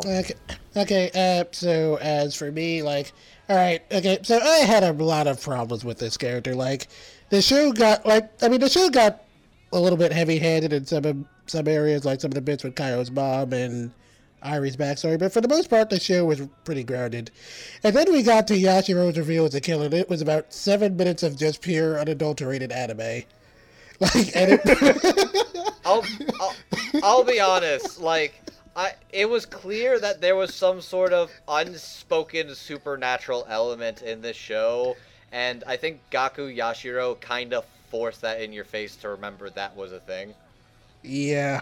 Yeah. Well, I mean, it's not even unspoken. The man can literally go back in time. And so the supernatural elements had been in there since episode 1. So, yeah, the man sees spider threads above people's heads that forces him to kill them. But, I mean, is that really such a big surprise? If Satoru can go back in time? I mean, honestly, I don't know if the spider thread thing was supposed to be like an actual power, if that was just like his insanity. I think it might have just been like insanity or something. I think the thing that was kind of weird, like, if it was just like if it was just an urge, like this was somebody who is just a killer at heart urge, like, which in a way that kind of is his deal, but then it's like, he sort of went crazy and saw these threads and thought, it is my sworn duty to kill these people.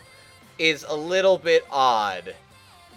It's more like a coping mechanism because when people have isn't it more justification? Urges or tics, it kind of is, but okay, it's following me on this rabbit trail. People who have urges or tics to do things that we may see as like unnatural, and that person themselves knows that they're unnatural, will tend to psychologically create a justification for it. So yes, you're right, it's justification. Even if it's something that's completely out there as bonkers, like they could say something like, it's in my manifest destiny, or talking two-legged dog told me to do this. Just like, in a sense of why you do this, I did not find the spider thread thing to be so far out there. It was like in line with his craziness to begin with, and anyone who agrees to be an elementary school teacher already has to be kind of crazy. Okay, I'm sorry. You want to go first? Yeah.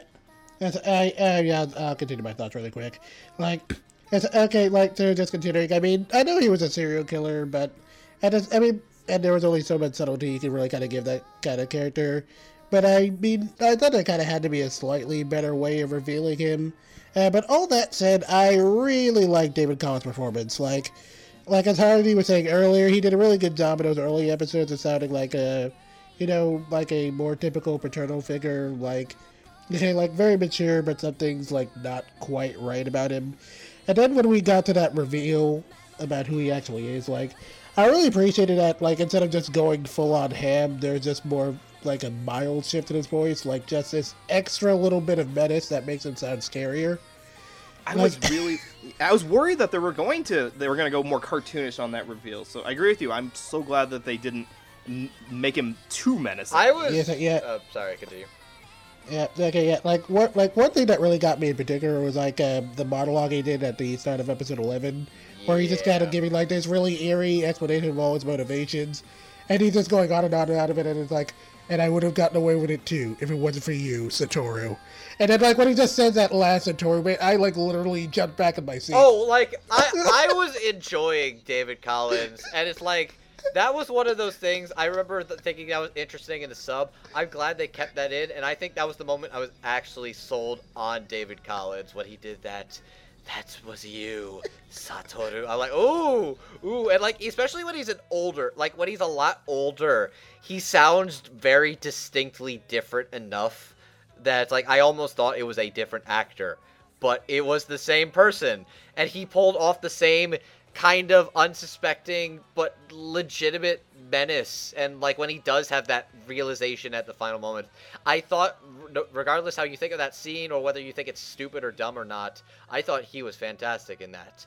Okay, yep. So the last thing I'll say about David Collins is he is now my number one pick for Yoshigaki Kira in the eventual Diamond is Unbreakable dub. Yes. Yes. Okay. Noah, did you have anything to say? When I was first hearing this dub, I didn't think it was David Collins. For a second, I thought it was actually Jeff Bennett under an alias, because his normal speaking voice in the classroom sounded very much like Jeff Bennett's Midwestern speaking voice. And for those who don't know, Jeff Bennett's an American voice actor who's done everything under the sun. He's mostly known for doing nice background characters. Like, he's Johnny Bravo. He's the man in the yellow hat in Curious George. He's the announcer guy for Korra, The Legend of Korra. So I was really surprised to find out that it was actually a different guy altogether. And like you said, Jet, the shift in his voice from very passe, kind of nondescript background character to menacing character is so subtle and so believable in his acting that I was honestly surprised he hasn't done more voice acting before. I'm now imagining Johnny Bravo as the teacher, and I hate you so much right now. Do the worker with me. Come on. Hey there, baby. Get in my car. Here, have some 911. candy. Hello, 911 emergency. There's a handsome guy in my tool shed right now. Oh, wait a second. That's just me. Also this dead girl, but you don't need to know about that. I'm pretty.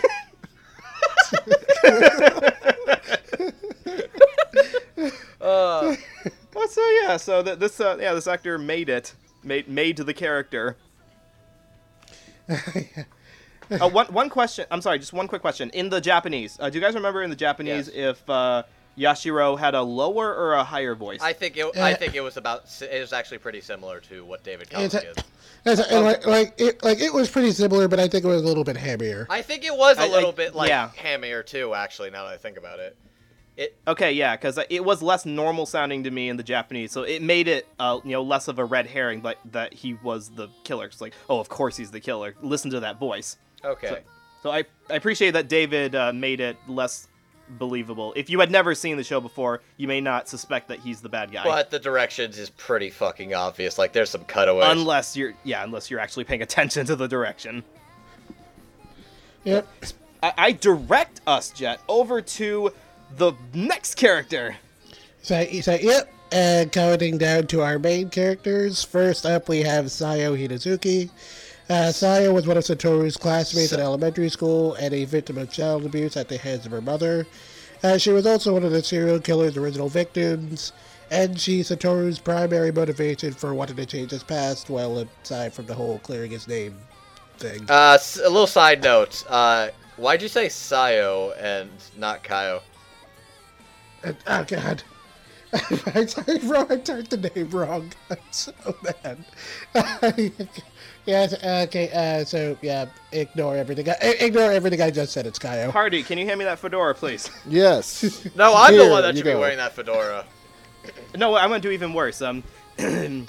Worst pronunciation ever. Heyo. I kid, Jet. Proceed. That's okay, so any predictions for Kaio? I had, for my prediction, a warm, fluffy cinnamon bun. Who can act? Who can act? Oh, okay. I had the same thing too, actually, because I had Stephanie Shea.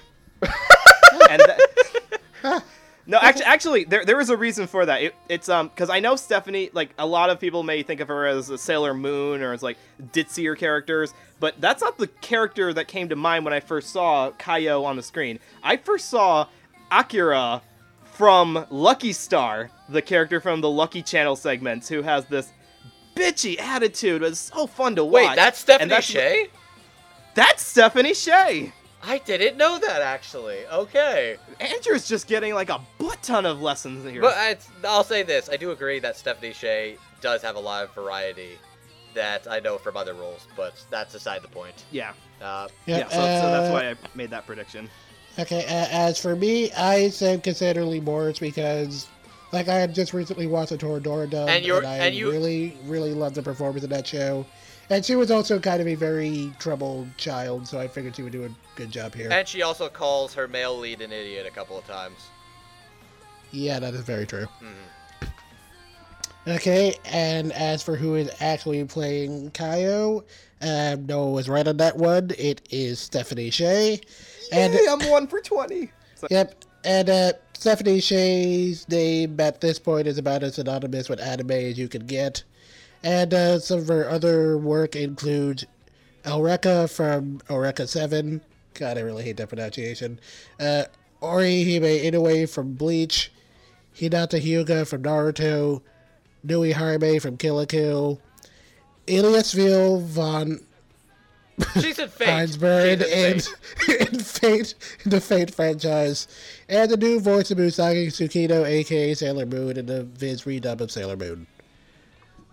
Okay, well, you already kind of gave your thoughts a little bit, Noah, but did you have anything else you wanted to add? Well, I'm just glad that we were able to change her fate in this show, too. Boo! I hate you so much. Stop throwing coconut. Ow, stop. They're supposed to be rotten fruit. Ow. Stop throwing bricks. All right. All right. So I got- Stephanie's got the tough task of having to go through a whole spectrum of a girl, in that she starts out with this cold, reserved persona of a very abused little girl, and has to then warm up by the end of the series without sounding like a total role reversal. She's really good at it. I was really surprised by it. It's not the kind of acting that's I guess we see a lot in anime, where a character has like a subtle shift in personality, and I really appreciate Stephanie's dedication to making this character as believable as possible. Yeah. It's funny how you say that she gradually warms up, considering she's basically, the way she's murdered originally is that she's frozen to death. Oh, you okay? Ah. Okay, yo, I wasn't gonna say it, but okay, thank you. Yeah. Oh, But terrible. But anyways, yeah, you can definitely see that she starts out as this very cold, stoic, very reserved, quiet little girl, and as the show goes on, as she's treated more and more kindly, you do see the color appear back in her cheeks, and like a warmthness develops around her. And then at the very end, she's fully grown with a husband and child, and she's just like the sweetest little young woman ever. And so you can I definitely appreciate Stephanie's ability to make that transition throughout the 12 episodes of the series. I'm particularly You want to protect. You want to No, protect her. no, Yes, no, But he no. also want to attack. No, yes, I do want to protect Kaio because she's adorable and she needs some food. Damn it, no. But I was going to say I'm actually very impressed with Stephanie Sheh. I'm not the type of person that thinks she can only do Moe, Orihime, or Hinata. I've seen the things that she can pull off in characters like Tharja from Fire Emblem and Mikan Tsumiki from Danganronpa. I know she's got some impressive versatility and range, but this is particularly impressive because it is, as you mentioned, it's like a smorgasbord of a lot of different vocal performances in the much more like quieter, like I don't give a crap about you, to gradually like warming up, dealing with their own things, going emotional and really happy and really upset. There's a lot going on that she brings to the table, and I'm very impressed in Stephanie. Even then, she is not my favorite performance in this show. I still think she is fantastic, though, and while it seemed like when I saw the name, I was like, oh, okay, Stephanie as Kaio, okay, that makes sense, but I'm very happy that she is playing this character, because she's fantastic. It doesn't help that her she doesn't quite have as many lines to like exude as much emotion. So when people say, like, if you said that she's not your favorite performance in the whole thing, do you think she might have been if she had like more dialogue to No. emote with? No. That doesn't have anything to do with it. I really enjoy her character and actress. That's not me saying I didn't like her because she didn't speak enough. That's a fallacy. No, okay. Oh, okay. Sometimes people who don't get enough screen time sometimes get the shaft a little bit, but just theorizing there. Look, this character spends several episodes getting, I'm trying to think of the phrase to use. A knuckle sandwich. Let's go with knuckle sandwich. That is what she's served on a daily basis. Alright, okay, so I gotta say that for a while there, I honestly almost couldn't tell it was Stephanie Sheh. Like, I mean, I know it's not her first time doing more reserved characters. I mean, Oreka is kind of one of her more iconic anime roles. But I've gotten so used to her doing peppy characters that seeing her do this sort of thing kind of took me for a loop a little bit. And she really sold it for me. Like, she did a really great job of portraying this clearly broken little girl. And she did a great job of making the character sound distant, but not to the point where it felt like really unnatural or unbelievable.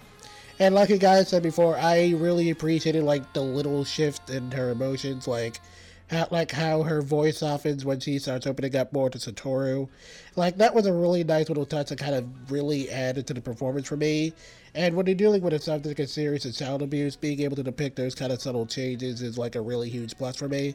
So I really got to give props to both her and for how Alex Von David directed her here, because it's a kind of approach I'm not really used to from Stephanie Sheh or like from dubs in general, but I was really very impressed with how she did here. And honestly, had this been streaming before last year's W Awards, I would have probably given her the Black Magic Voice Acting Award. Because boy, howdy, she really got in the character on this one. But by the way, unrelated thing, I'm totally cool with the fact that like she got with Hirumi and like they have a family, because it's like the reality is that the end goal was her to live and be happy. I guess I can understand like the misconstruction of that being like a romantic attachment or something like that with Satoru when they're kids, but yeah, like honestly, had they done that, it would have been kind of creepy. But we can talk about that a little more when we get to Satoru. I just find it funny that it's Hirumi and her. For some reason in my mind, I feel like it would have been worse if it was her and Kenya. I don't know why. I seriously kept thinking it was her and Kenya. Like, I honestly didn't notice it until you guys said something.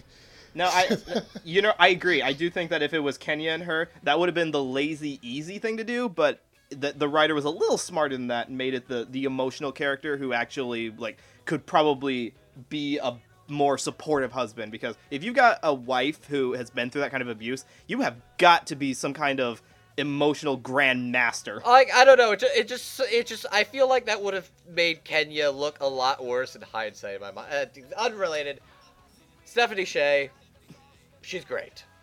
Perfect. Well, Kenya's got a few problems as a country, but we won't hold that against it. Oh my god, you fucker. Alright, so did anyone have any other thoughts, or are we ready to move on? I think we're ready to move on, Jet. Okay, so now we finally come to our lead character, Satoru Fujinuma. Okay, so Satoru is a down-on-his-luck writer who has a power known as Revival that allows him to relive tragic events, so he has a chance to undo them, and when he gets framed for his mother's murder, he uses this ability to try and go back in time to stop the killer before he can harm the people he cares about. So, did anyone have any predictions? Well, I hope you guys did. I had one for each. I had... Actually... Yes, it's probably worth mentioning that for this character, he is actually split into two different voice roles, because we have one for the 10-year-old version of him and one for the 29-year-old adult. Okay, actually, I'm wrong. I have two for adult Satoru, and I have one for child Satoru. For child Satoru, Christina V, because I'm thinking Killua. For adult Satoru, I had Max Middleman and Lucian Dodge. Max Middleman, because he's sort of become, like, a very impressive leading man with a lot of versatility and range in his acting ability, and Lucian Dodge is also the same, but I want to see him in more roles. What has Lucian Dodge done in the past? I don't recognize that name. I think it's pronounced Lucian, actually. Lucian. He's Waver Velvet. He's Waver Velvet. He's actually like the other guy in Charlotte, which we will discuss at a later date. And he's now also recent. Oh wait, no, we're doing an episode on this. We'll talk about it later. Anyways, He's in Spoiler, and he's Spoiler in Spoiler, but he's most Spoiler known as Spoiler in Spoiler. Yo, dog, we heard you like spoilers, so we put spoilers inside your spoilers to really spoil you. Ah, spoil you, man. I can't believe Yeah. Lucian Dodge is the best actor in Redacted. As for me, I went the incredibly lazy route with young Satoru, and I said Erica Mendez. Okay, and as for adult Satoru, I said either Robbie Damon or Ben Diskin because, like, when I was listening to the Seiyu, he had like a kind of very deep voice, like not like super deep, but kind of like very kind of like grounded and stoic. So I thought Robbie Damon or Ben Diskin would be a good choice for that. Yeah, the Japanese actor definitely has that droll voice to it, which... Yes, and it's actually kind of interesting because, like, it's one little aside I learned later, but apparently, like, that guy isn't even, like, an actual voice actor. Like, he does live action stuff mostly. He's a stage. And they got, they got him specifically for this show. So that's why he sounds so different. Yeah. Yeah. Okay, alright. I can dig it. Alright. So I'm going to combine the two of you's lazy people together and be lazy squared. Because for young Satoru, I also said Erica Mendez for the exact same reasons that you were thinking, Jet. That being the fact that she's a fantastic actress and can do no wrong. And I also put Max Middleman as the adult character because he's a good lead man for Bang Zoom dubs. Mostly also, as pitch-wise, I know that he's probably best known for having a younger, higher voice for as far as male actors go. But he also... in Your Lie in April, he had a little scene where he played the Black Cat, and that voice was more of a lower, gravelier sound to it. So I thought, okay, well, Max clearly has a little bit more range than we've seen in his big roles. So maybe this will be a chance for him to stretch his chops with playing a lower voice character. Yeah, I totally could see that had that happened. Okay, but actually playing Satoru... Okay, for young Satoru, we have Michelle Ruff, and for adult Satoru, we have Ben Diskin.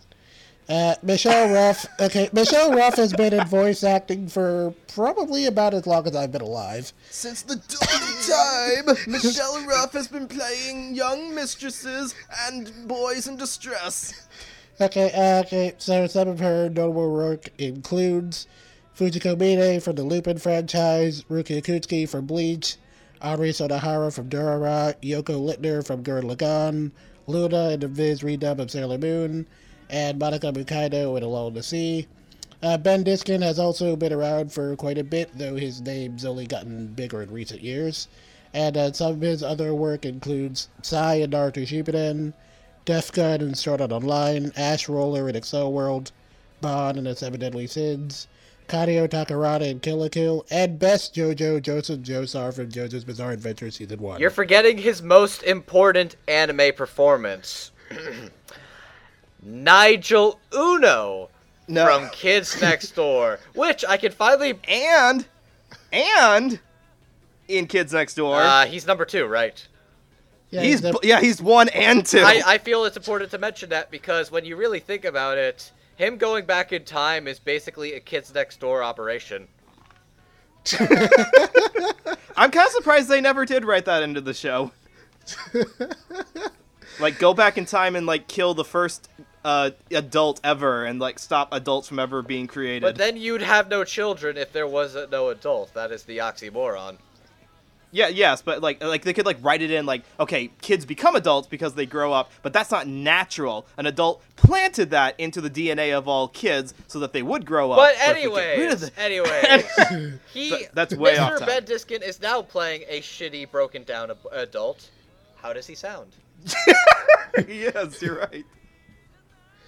Okay, I definitely want to go last on this one. Okay. Can I take the floor briefly for this? I really like Ben Diskin as an actor, but I definitely think I've seen him in a lot more eccentric, kind of crazy, zany characters in a lot of other performances, especially ones you've listed, or the sort of light-hearted man. This is where he's playing something a lot more low-key and quiet, which is not what I usually associate Ben Diskin with. And it's not that I doubted that he could pull this off, it's that I've never really heard him go that route. And honestly, he's fucking fantastic.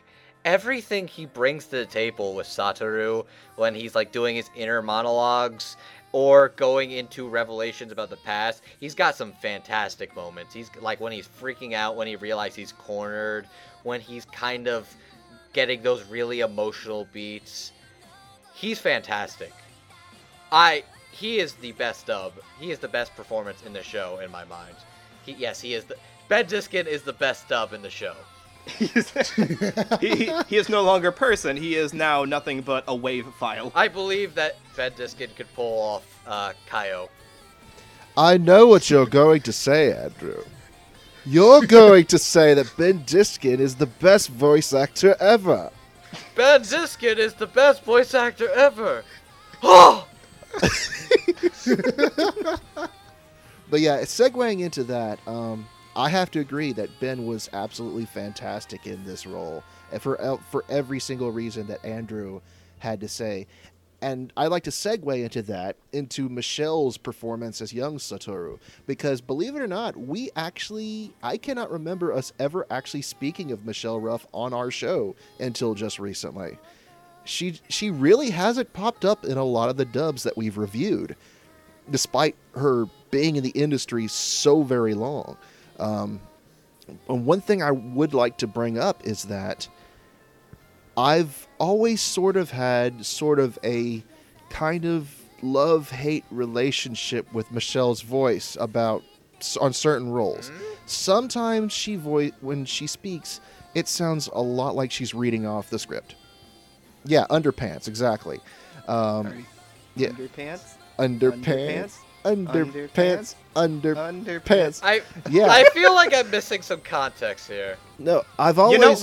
Hardy, don't tell him. Do not tell him. Okay. No, I'm not going to tell you. You have to find out on your own. No, I've always made the joke that Michelle Ruff is at her best where she's voicing little girls, robots, or little robot girls.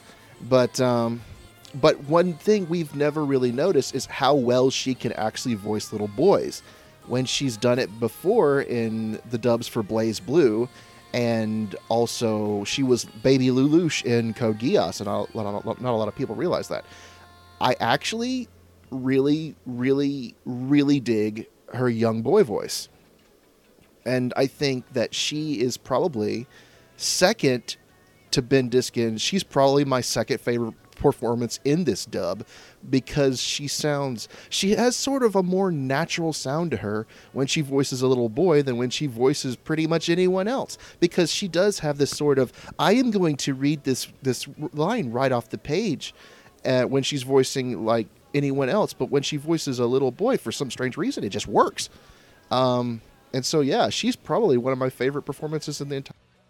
I kind of agree with you in terms of Michelle Ruff. They both get a lot to work with and play off of each other, and they both work really well. She sounds like a very believable little kid, and very believable little boy, and she pulls off she gets to pull a lot of the heavy weight, because when Ben Diskin is like speaking in his mind, she's the one that's really doing the actual action for the majority of the show. So she's got a lot to do, and she does a lot of those scenes really well. When she's flustered, when she's really concerned, when she's ready to pop a motherfucker in the face, it's really good. One thing, going off on what you were speaking of, is when their roles are reversed at the end of the show. I was about to mention that, actually. That's great. Yeah, is that he goes into a coma for 15 years, so when he wakes up, he's still pretty much a kid mentally. And so then Ben has been doing the narration this entire time. Then the narration switches over to Michelle, and she's narrating his child voice in his grown-up body. And it's just... what really impressed me about the show, despite all its flaws, is how well the narration aspect was done throughout the series. That was honestly one of my favorite parts. And so yeah, Ben and Michelle were probably my favorite parts of the entire dub.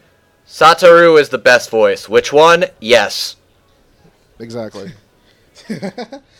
Okay, so as for me, like you said before, Honey, like Michelle Russ played such a wide variety of characters over the years that it's sort of weird she hasn't cast little boys very often because she's always been really good at those, at the rare occasions she does them. I mean, like, since she doesn't do this sort of character much, I was a little bit surprised when I saw her in this role, but after hearing her performance, I totally got it. Like, her acting here is really solid, and and one of the things I really liked about her performance that I'm not sure if anyone else kind of noticed, and I assume is probably intentional, that, like, if you really kind of pay attention to her speech patterns in the dub, like, it kind of slightly mirrors how Ben Diskin talks for adult Satoru. And it really kind of, like, helped to give the impression that she was sort of, like, speaking for him. Like it gave the impression that's more like a grown adult in a child's body than an actual little boy. And it's something I really appreciated because I never really got that vibe in the Japanese track the first time I watched the show. Like, that was always an element I kind of thought was missing, so I really liked that they added that bit here. I hadn't actually picked up on that, but I can totally see it now that you mention it, yeah. Yeah, okay, and then as far as Ben Diskin goes, like, at this point, he's pretty much my favorite voice actor in the industry, bar none. Really? And, like, and the thing I really like about the thing I really love about his work is that, like, pretty much everything he does sounds different, and his vocal range really helps with that. Like, anime in particular kind of tends to pin actors down to certain kinds of roles, like, okay, like, voice actors usually have, like, a very specific thing they do, and, I mean, that's not really a problem in and of itself, but, like, the great thing about him as an actor is that he always kind of approaches his characters very differently, like, he never does the exact same kind of thing twice, even when he's doing very similar characters. And it's because of that I've been impressed with just about everything he's done. And, like, even with all that in mind, I gotta say, like, this is probably the best work I've ever seen from him. Like, it's simply the most serious thing he's ever done, even though he's known for, like, doing a lot of heavier stuff. And I was really amazed at just how well he was able to keep his character very, like, composed and down to earth. And, like, with everything he did, from how he portrayed the character's downer attitude to all the heavier emotional beats, like, his performance is really spot on, and it's just, like, another credit to Alex Von David's direction. Like, I really liked how they took the sort of detached approach to the narration with all the childhood scenes, since it really kind of gave the impression that he's more, like, overlooking all those scenes as an observer rather than, like, being an actual participant. And, like, one of the things that really got me in his performance, like one little bit in episode 11, like, after Satoru wakes up from his coma after a decade and he loses most of his memories, like, I really appreciate how Ben Diskin portrayed that shift because, like, for all those scenes, he kind of dials back his voice just a little bit to make it sound a little bit softer, a little bit more childlike. It's very dry, too. It's a very subtle touch, but I thought it was, like, a really great bit to add, and he didn't have to do that either. Like, he could have just kept doing his normal performance and it would have been fine. But the fact that he went that extra mile just kind of really stuck out to me. And it just really helped add to that performance. Like, everything he does here just really works. And, and honestly, again, had this dub been available for the dubbies last year, I would have totally given him my best performance of the year, and I might do it this year anyway, because, gosh darn it, he was fantastic. And, like, I'm really, really, really glad he's getting more recognition now, because this man absolutely deserves it. Like, everything he does is fantastic, and I am just really glad to hear him and stuff. I agree. Yeah. Absolutely. Noah, did you have any comments you'd like to make? I'd just like to say that I am so glad that after he had that outing with Venom, that Ben Diskin finally gets to play a good guy. Because if you didn't know, he also played Eddie Brock in Spectacular Spider-Man. Yeah, he is Eddie! Yeah, so I couldn't stop watching the show and thinking, man, Eddie finally got a break after he had his falling out with Venom. The symbiote, not he became Venom. That's not the point. The whole thing about Ben voicing this character is that it actually, I'm going to disagree with you guys a little bit in him being the best role throughout, because I thought there were actually some flat line reads when he first started out. He starts monologuing on his pizza bike, like he's talking about Ayari being a weirdo, and he has like just some flat line reads in that opening sequence there. Like, it was taking him a little bit to get into this character. Which, to be fair, is hard to do because it's hard to play a drab, droll character without sounding kind of boring. But he finally fell into his groove, I think, when about like halfway through that episode. And then he became the best voice in the whole cast. Okay. And then I don't know if you guys noticed any flatline reads in there, but it just felt like it took him a little while to get into the role. Okay, that's fair. Okay, yeah, like that's pretty fair. Now, as for Michelle, it's real. I want to praise her a lot more than I'm going to, but I guess when you play something so archetypally and you do it well, then it's just like the expectation for it is right where I thought it was going to be. She played this role exactly as well as I thought she was going to, which is a great thing because they had the option to like maybe like diverge from the script or the directing a bit and have more I guess like more zaniness than the original Japanese. But no, Michelle, like you said, Hardy, plays a little boy really well, and I have no qualms with it. She's consistently good throughout the whole thing, and I'm really glad that we get a chance to hear her in roles again, because my heart goes out to you. Yep. I love you, Michelle. Well, at least she's Fujiko again. Oh, yeah. Yes! Yeah, that's great. All is right with the world. So, Yes, sir. I'm now imagining, what would Nigel Udo say if he was to describe, like, the plot of this as a Kids Next Door mission? Well, first we have to give the word erased an anagram. So it'll be like, Oh, God, okay, erased. Oh, God, no, you're gonna do it. I'm gonna do this. You know what? While you're doing this for getting your final thoughts out, I'm going to spend time doing this. Operation Erased. Egregious removal about mama Okay, alcoholic destruction. I don't know. you were almost there, but there wasn't an M. I don't know what I'm doing anymore. There's not an M in Erased? How the fuck did I graduate from high school? Alright, okay, so that's a pretty decent segue into final thoughts. So, Who wants to go first on the final thoughts on this spectacular mission that we just went on? Well, I guess I'll go first. Okay, I mean, Erased was one of my favorite shows from the season that it came out, so I was pretty happy to get the chance to watch it again, and honestly, I think I like it even more now than I did the first time, and I really think I owe a lot of that to how great the dub is, because both the director and the actors really poured their hearts into this one, and you can really just feel it in how well everything turned out. I mean, the show is not perfect. Its final act is definitely kind of its weakest point. I mean, but I think it's certainly worth watching. It's a pretty solid thriller for the most part, and I really like Satoru's character arc. And I mean, plus, if nothing else, it's got one heck of a dub, and I'd certainly say, if for nothing else, it's worth checking out for that. Erased. Early revival adolescent saving everyone's dreams. okay. Oh, wow. That is Holy actually really shit. impressive. That was actually really good. Operation Erased. Now, if Mr. Warburton was actually making more episodes of that Kids Next Door reboot, like they were going to do, but then they chickened out on, you should totally work for Look, them. clearly it's more important to have the Powerpuff Girls reboot, but that's a bitchy conversation for another side. My actual thoughts on this show. Watching this a second time has given me a very interesting perspective on the show, because first time I went a little bit sour because I thought it was a mystery series and it was something else.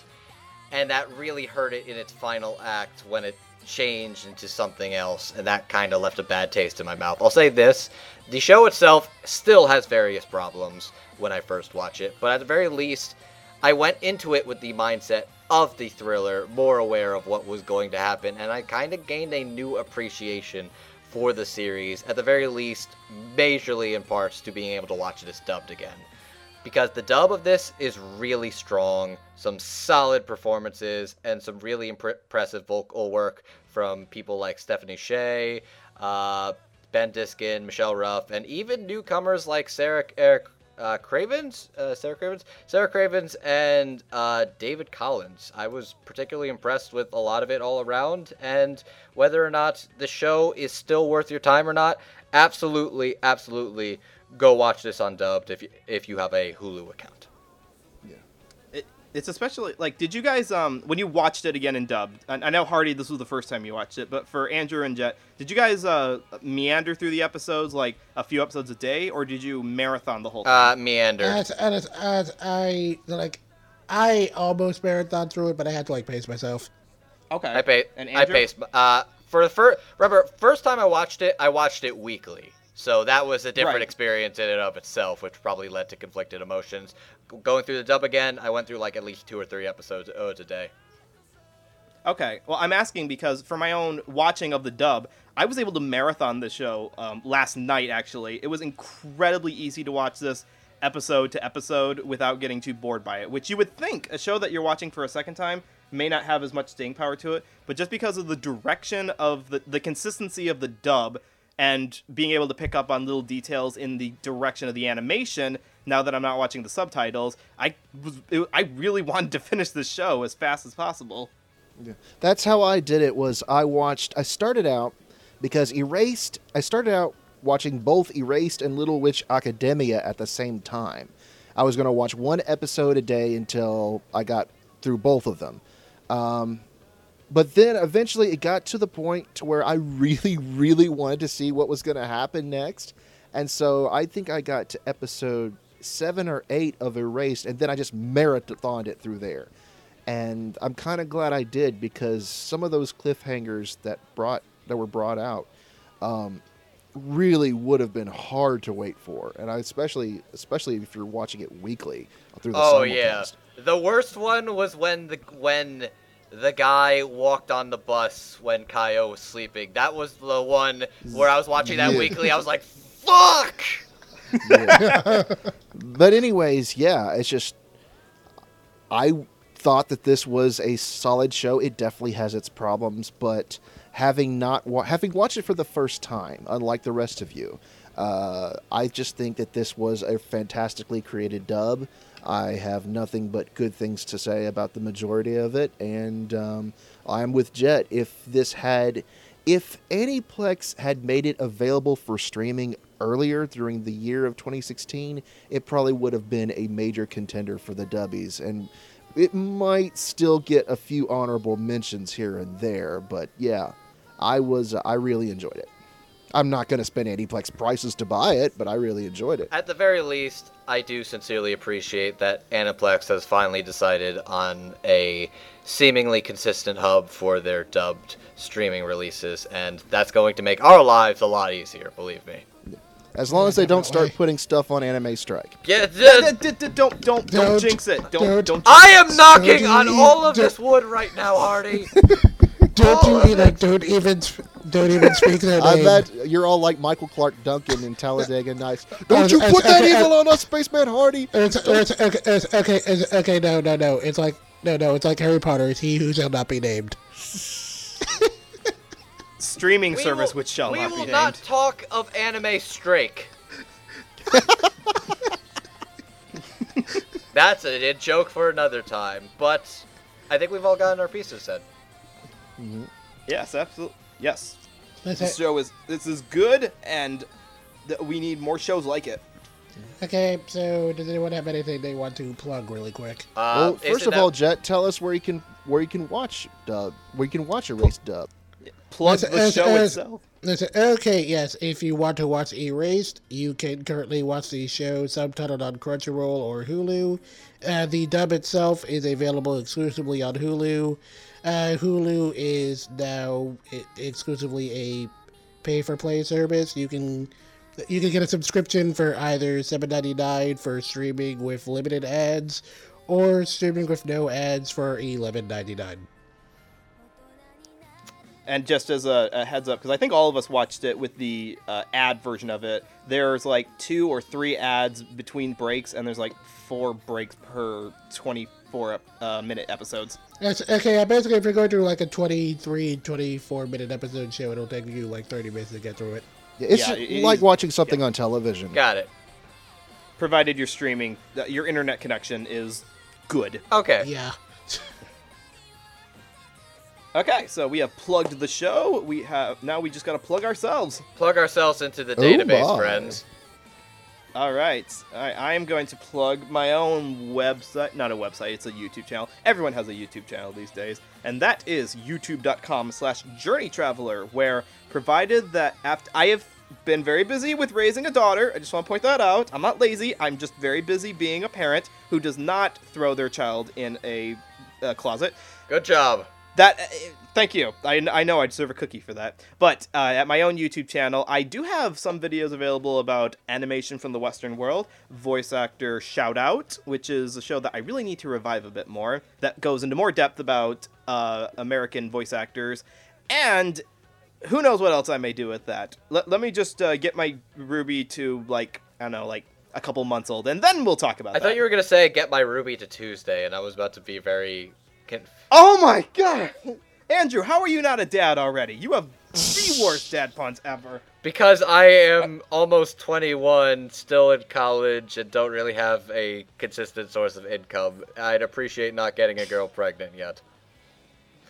You could adopt, you could, like, find one in a Cabbage Patch. I don't But care, if you'd just- like to know where you can find any other shitty jokes I have, you can follow me over at MangaMan9000 on Twitter.com, or you can find me roaming around on the Funimation forums. I also do another podcast for Surreal Resolution called Podcast O&A, which is a fun time about discussing general things happening in anime.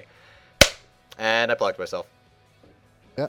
As for me, I'm Spaceman Hardy. I don't do any review shows or videos, but I am actually a forum moderator over at the Funimation forums. You can come join us, hang out, and chat, and just have some fun. Also, you can follow me on Twitter at Spaceman Hardy, where I post a lot of goat pictures, do a lot of angry rants, and retweet a lot of cheesecake. So, yeah, there's all that.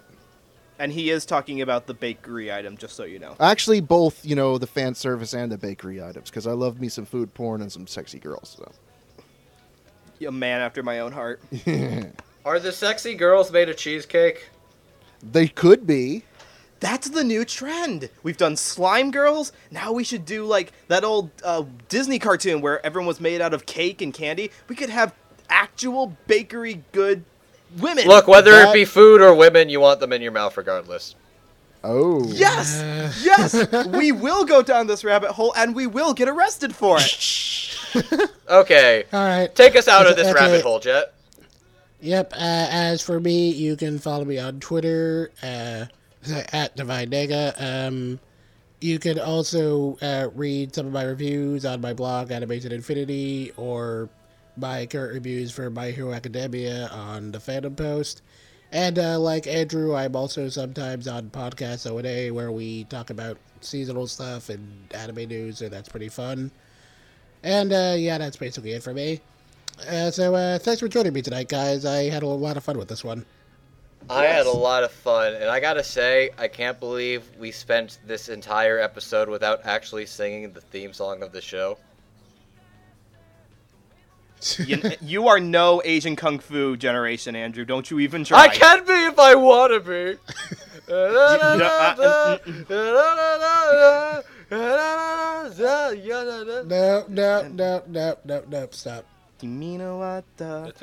stop. Jet, I think it's time you pull the plug on the... Yep. Where do those Okay. superpowers come from, by the way? He never explains where the superpowers... Okay, so he's got this power to go back in time, and it's never Good night, explained at all. everybody. He's born this way, and... is he an X-Men? Is he I'm just the- assuming it was meant to be. radiation?